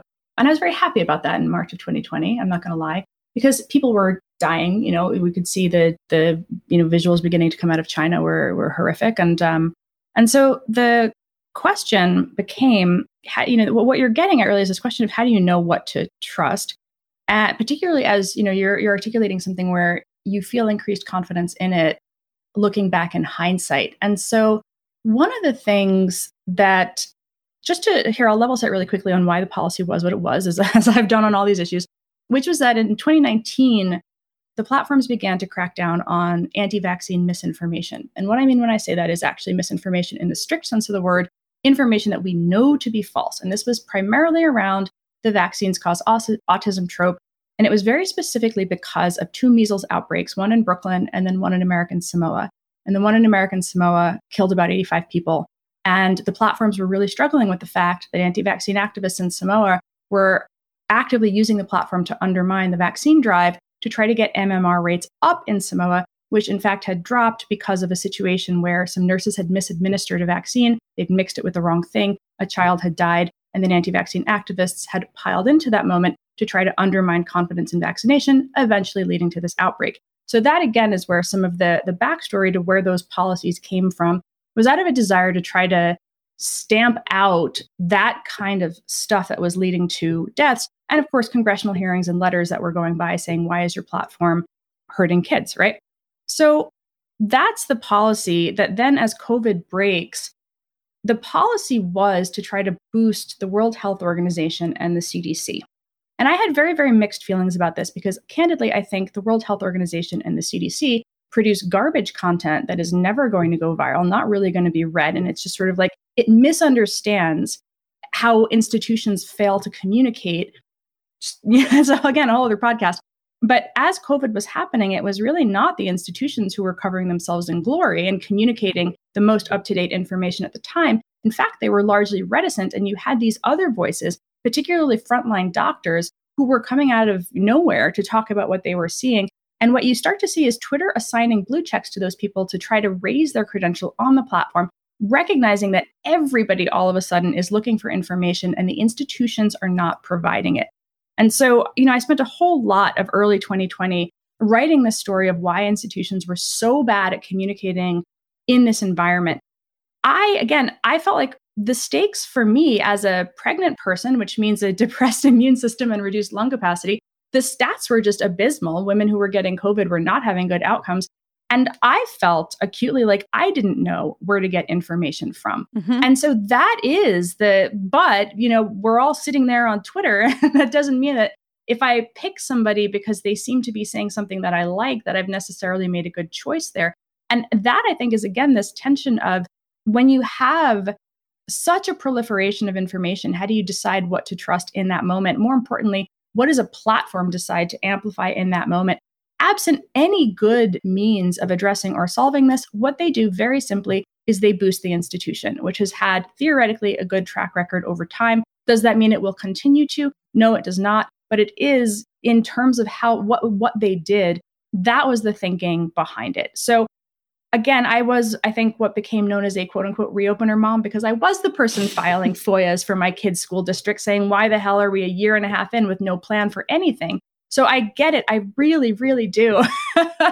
But when I get to what is the appropriate way to frame that debate? How do you hear from both sides, if you will, or divergent perspectives in a way where we have a memory of those conversations after the fact that really collapses?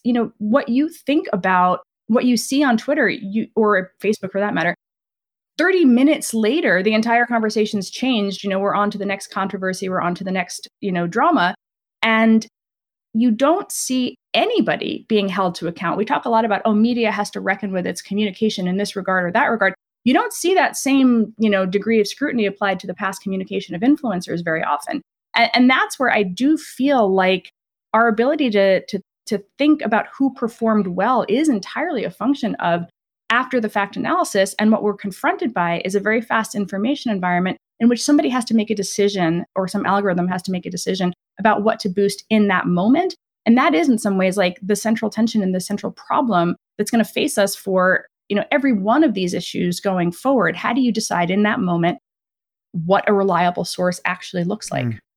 Michael, jump in here. Yeah, I mean, Sam, I guess my one question is, I'm not sure I'm understanding what your point is about the Jay Bhattacharya predicting 20,000, only predicting 20,000 deaths. What was the point you wanted to make about that? Well, at the point he wrote that article, it was, at least in my mind, absolutely obvious that we were going to have hundreds of thousands of deaths if you just scale what was happening elsewhere, Italy most importantly at that point. It's just like it would have been a miracle to only have 20,000 deaths over the course of this pandemic in the United States, given how it was exploding. Now, I would completely agree with Jay that there's a lot we didn't know, and there are lots of studies yet to be done, and we couldn't really estimate the fatality rate at that point because we just didn't know how many people were infected.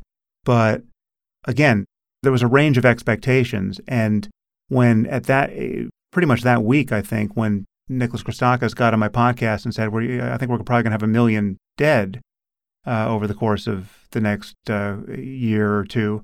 That's not verbatim, but that was the gist of what he said. It was not crazy for him to say that at that point, given what we were seeing. He wasn't pretending to be Nostradamus. He was actually extrapolating from facts on the ground. And Jay was taking a very different line, but obviously he's a serious epidemiologist, if not an outlier on that particular question at that point.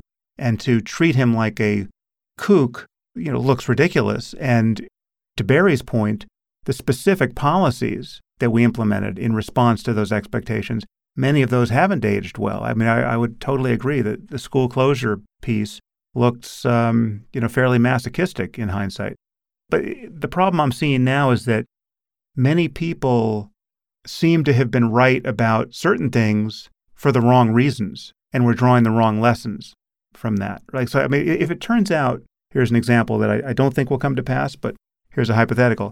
If it turns out that ivermectin really is a panacea with respect to COVID, Bret Weinstein was still wrong to have thought it was a year and a half ago, to have asserted confidently that it was a year and a half ago, because there was no good reason to believe that a year and a half ago. And there was no good reason to believe that the vaccines were going to kill millions of people, 6 months ago or a year ago.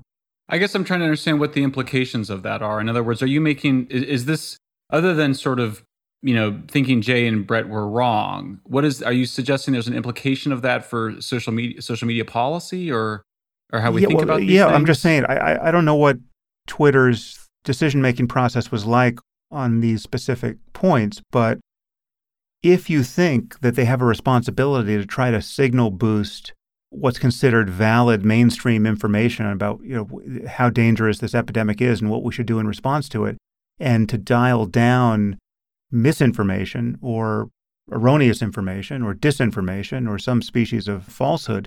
And I think we do think that. Otherwise, it just becomes, a fun house of lies. Yeah, but Sam, what about the case I gave where Facebook is dialing down accurate information about the vaccine because they view it as an obstacle to overcoming vaccine hesitancy? I think those kinds of noble lies are almost always, I mean, I can't think of a case where they've proved to be a good idea, right? They're so corrosive of trust that it's just, for understandable reasons, I think it's an awful intuition. It's an understandable one as you continue to raise the stakes.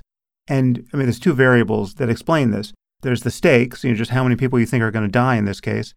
And then there's just how crazy the population is. And so how much you have to treat people like children, right? And in the presence of Trumpistan, but certainly within Trumpistan and anywhere near its borders, you have tens of millions of children who are, QAnon is insane, right? And everything leaking out of that part of our society is insane. You got Jewish space lasers. You've got people who can't be talked to as rational actors. So then the question is, how do you navigate around that when it's an emergency? Now, again, COVID was much less of an emergency than it might have been, and that's great. That's a good thing. I remain worried about what we're going to do in the face of a much worse emergency, because I think we've had a dress rehearsal for something, and it was one pratfall after the next. I agree with many of the people who are deeply skeptical and critical of our institution's responses to COVID, I think are right. I think it was awful to see how we responded. And the noble lies were a symptom of the panic in the face of this problem. Yeah. And just to be fair to Jay and to provide a little correction, because I was a little surprised to hear that he estimated 20,000. I just looked at his Wall Street Journal article. That's not really what he says. It's not that he estimated 20,000. He put a range, right? But if you read the article, the slant of that article was And at one point later, toward the end of the article, it's very clear that they think this is overblown, right? They don't think it's at all likely we're going to have 1 million people dead. I mean, if you price in the fact that we had 1 million people dead, if you thought that Jay believed that we were very likely going to have 1 million people die from COVID, you don't write an article like that. No, I hear what you're saying. Although I think I'm also pointing to you kind of get to this thing where you go, yeah, you should not suppress accurate information. We're all against that. We also think that people the process of discourse is that we might be wrong. And so there's epistemic humility that's engaged in this. I mean, look, we have excess deaths in 2022 in Britain were the highest in 50 years, outside of the pandemic. They don't know what's going on. There's real questions about it. If you go read the BBC on it, they say, we don't think it's from the vaccines, but it's also appears to be disproportionately affecting people's hearts, and so you kind of get this, you get some reasonable debates. And when you start to get into a thing of well, everybody has to do the vaccine because just overarching reasoning, you start to lose sight of, I think, the high levels of uncertainty. So it's 1 million. Right now it's a million death toll from COVID. How do you factor in the fact that a significant number of those people would have died within 6 to 12 months from non-COVID causes, right? We don't. That's not this is not something. This is not like a 1 or a 0. This is not a black or white issue. You're dealing with the ethics and the facts are all mixed up together. And so, again, I would keep coming back to transparency, because I kind of go, if the platforms are going to basically engage in that kind of activity, they need to say what it is. If you're going to have Section 230, you need to have an obligation to be transparent about those content moderation decisions. And there needs to be some place where people can make appeals and argue with Facebook and argue with Twitter.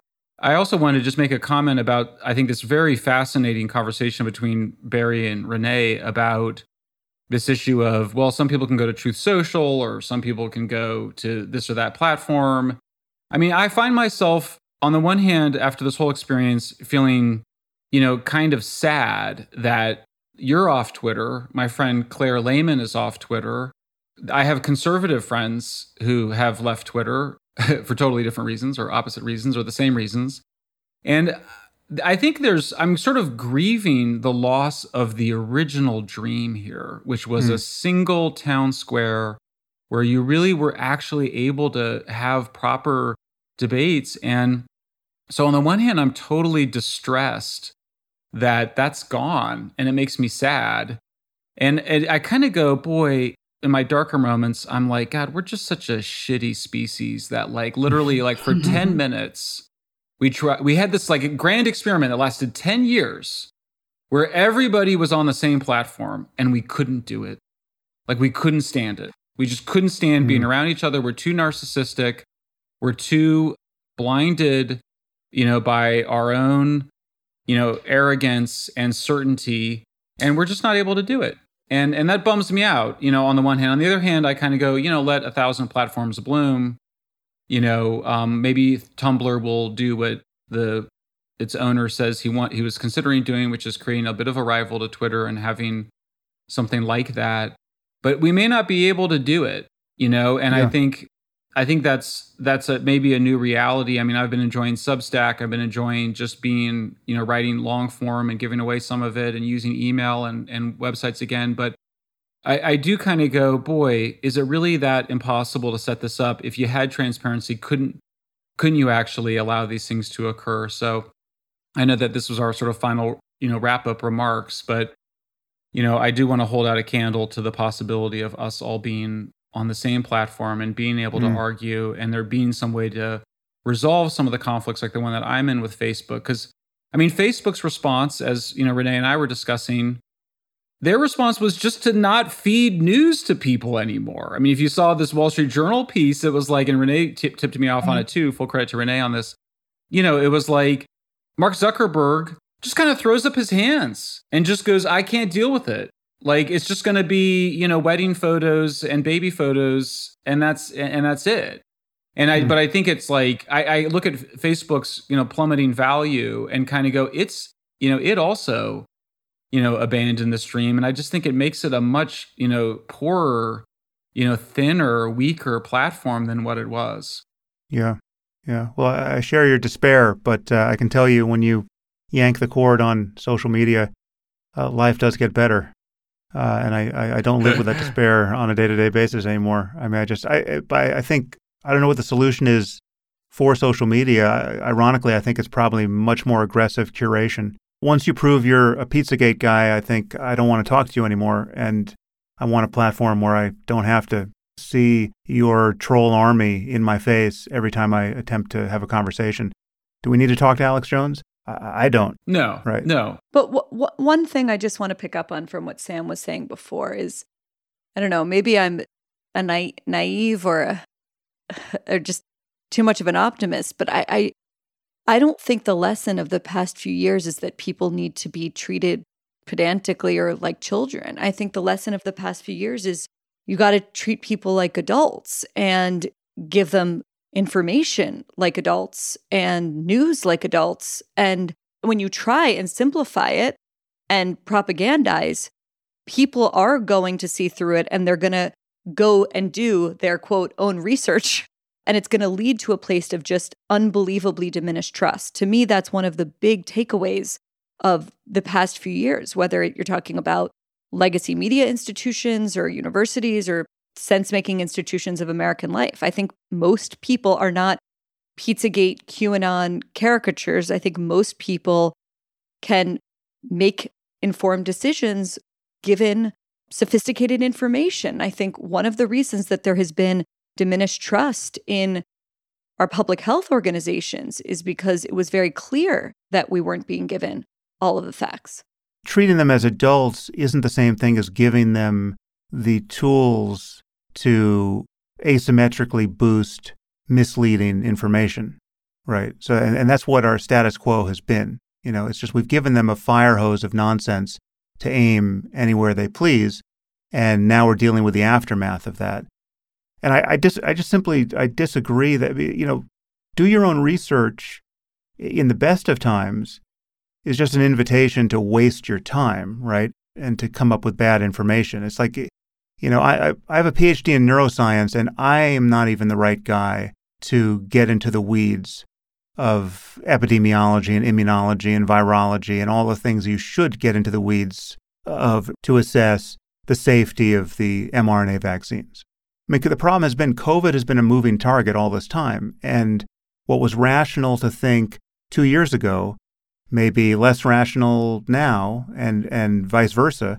And we needed institutions that we could trust, that not only seemed trustworthy, but were in fact trustworthy, with all of their experts lined up in a row, having the hard conversations hour by hour to deliver us good information, unbesmirched by bad incentives.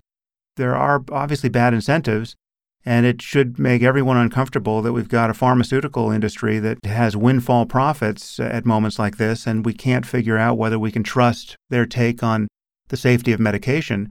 I get all of that, but the idea that Jack and Jill over there, without any relevant training, they're going to do their own research and get to the bottom of it just by listening to Bret Weinstein's podcast is no, of course not. I'm talking delusion. About what's going to prevent.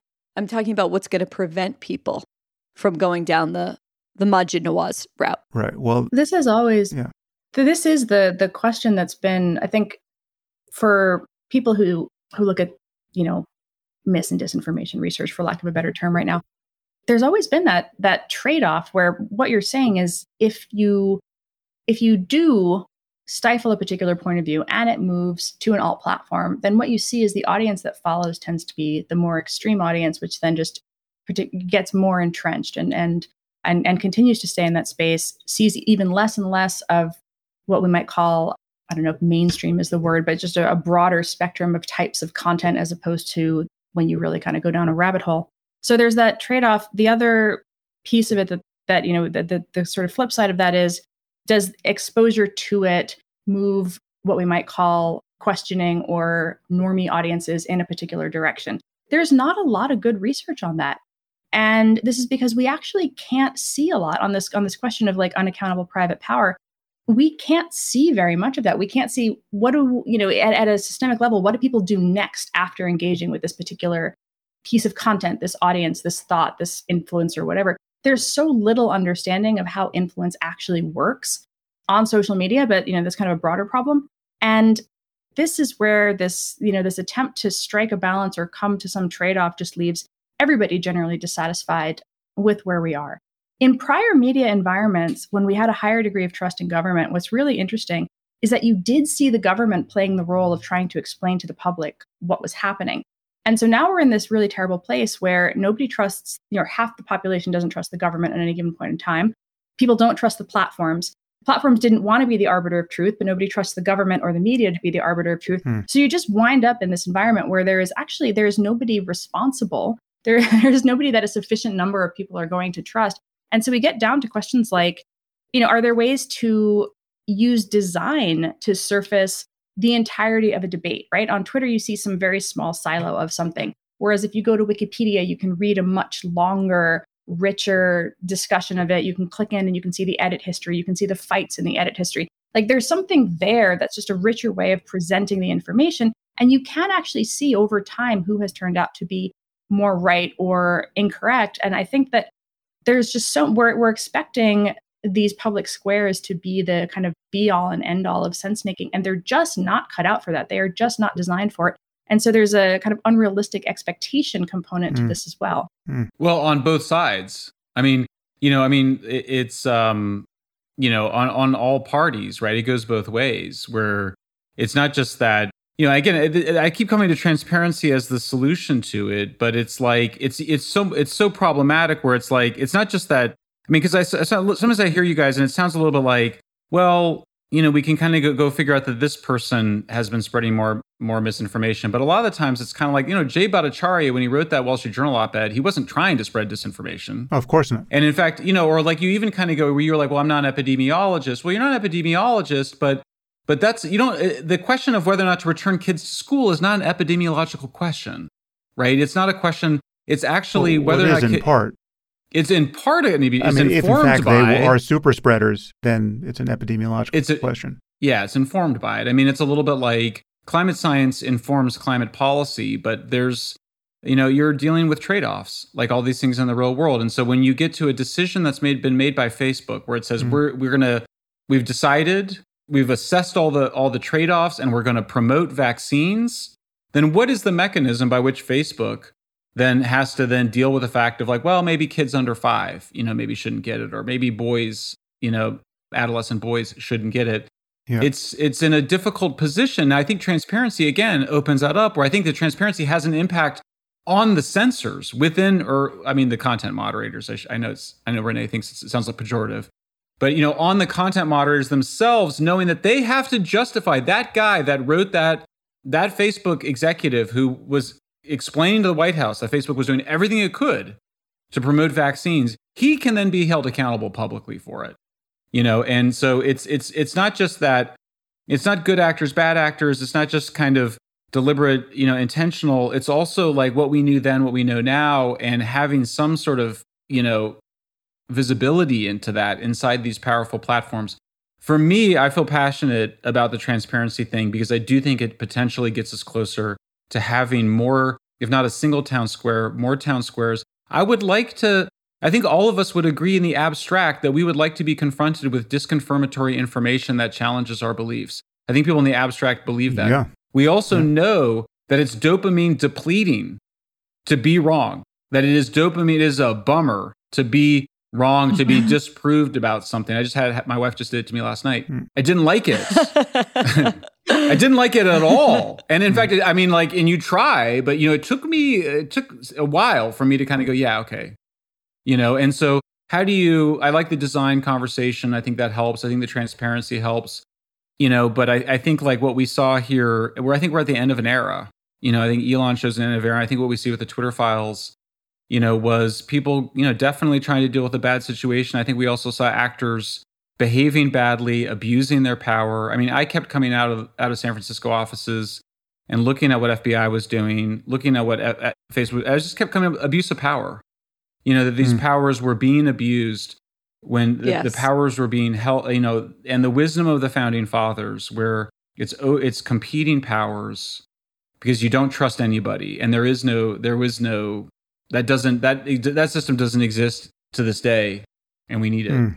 All right. Well, I know we're far past Barry's Hard Out. I'm going to use it as an excuse to give us all a hard out, because I want Barry to go and get famous. She's going on Real Time, and I'm not going to get the makeup that is required of me. Not that she needs the makeup, but she needs to be there on time.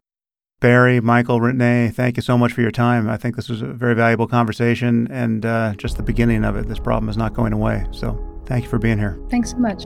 Thanks for setting up, Sam. Thanks for having me.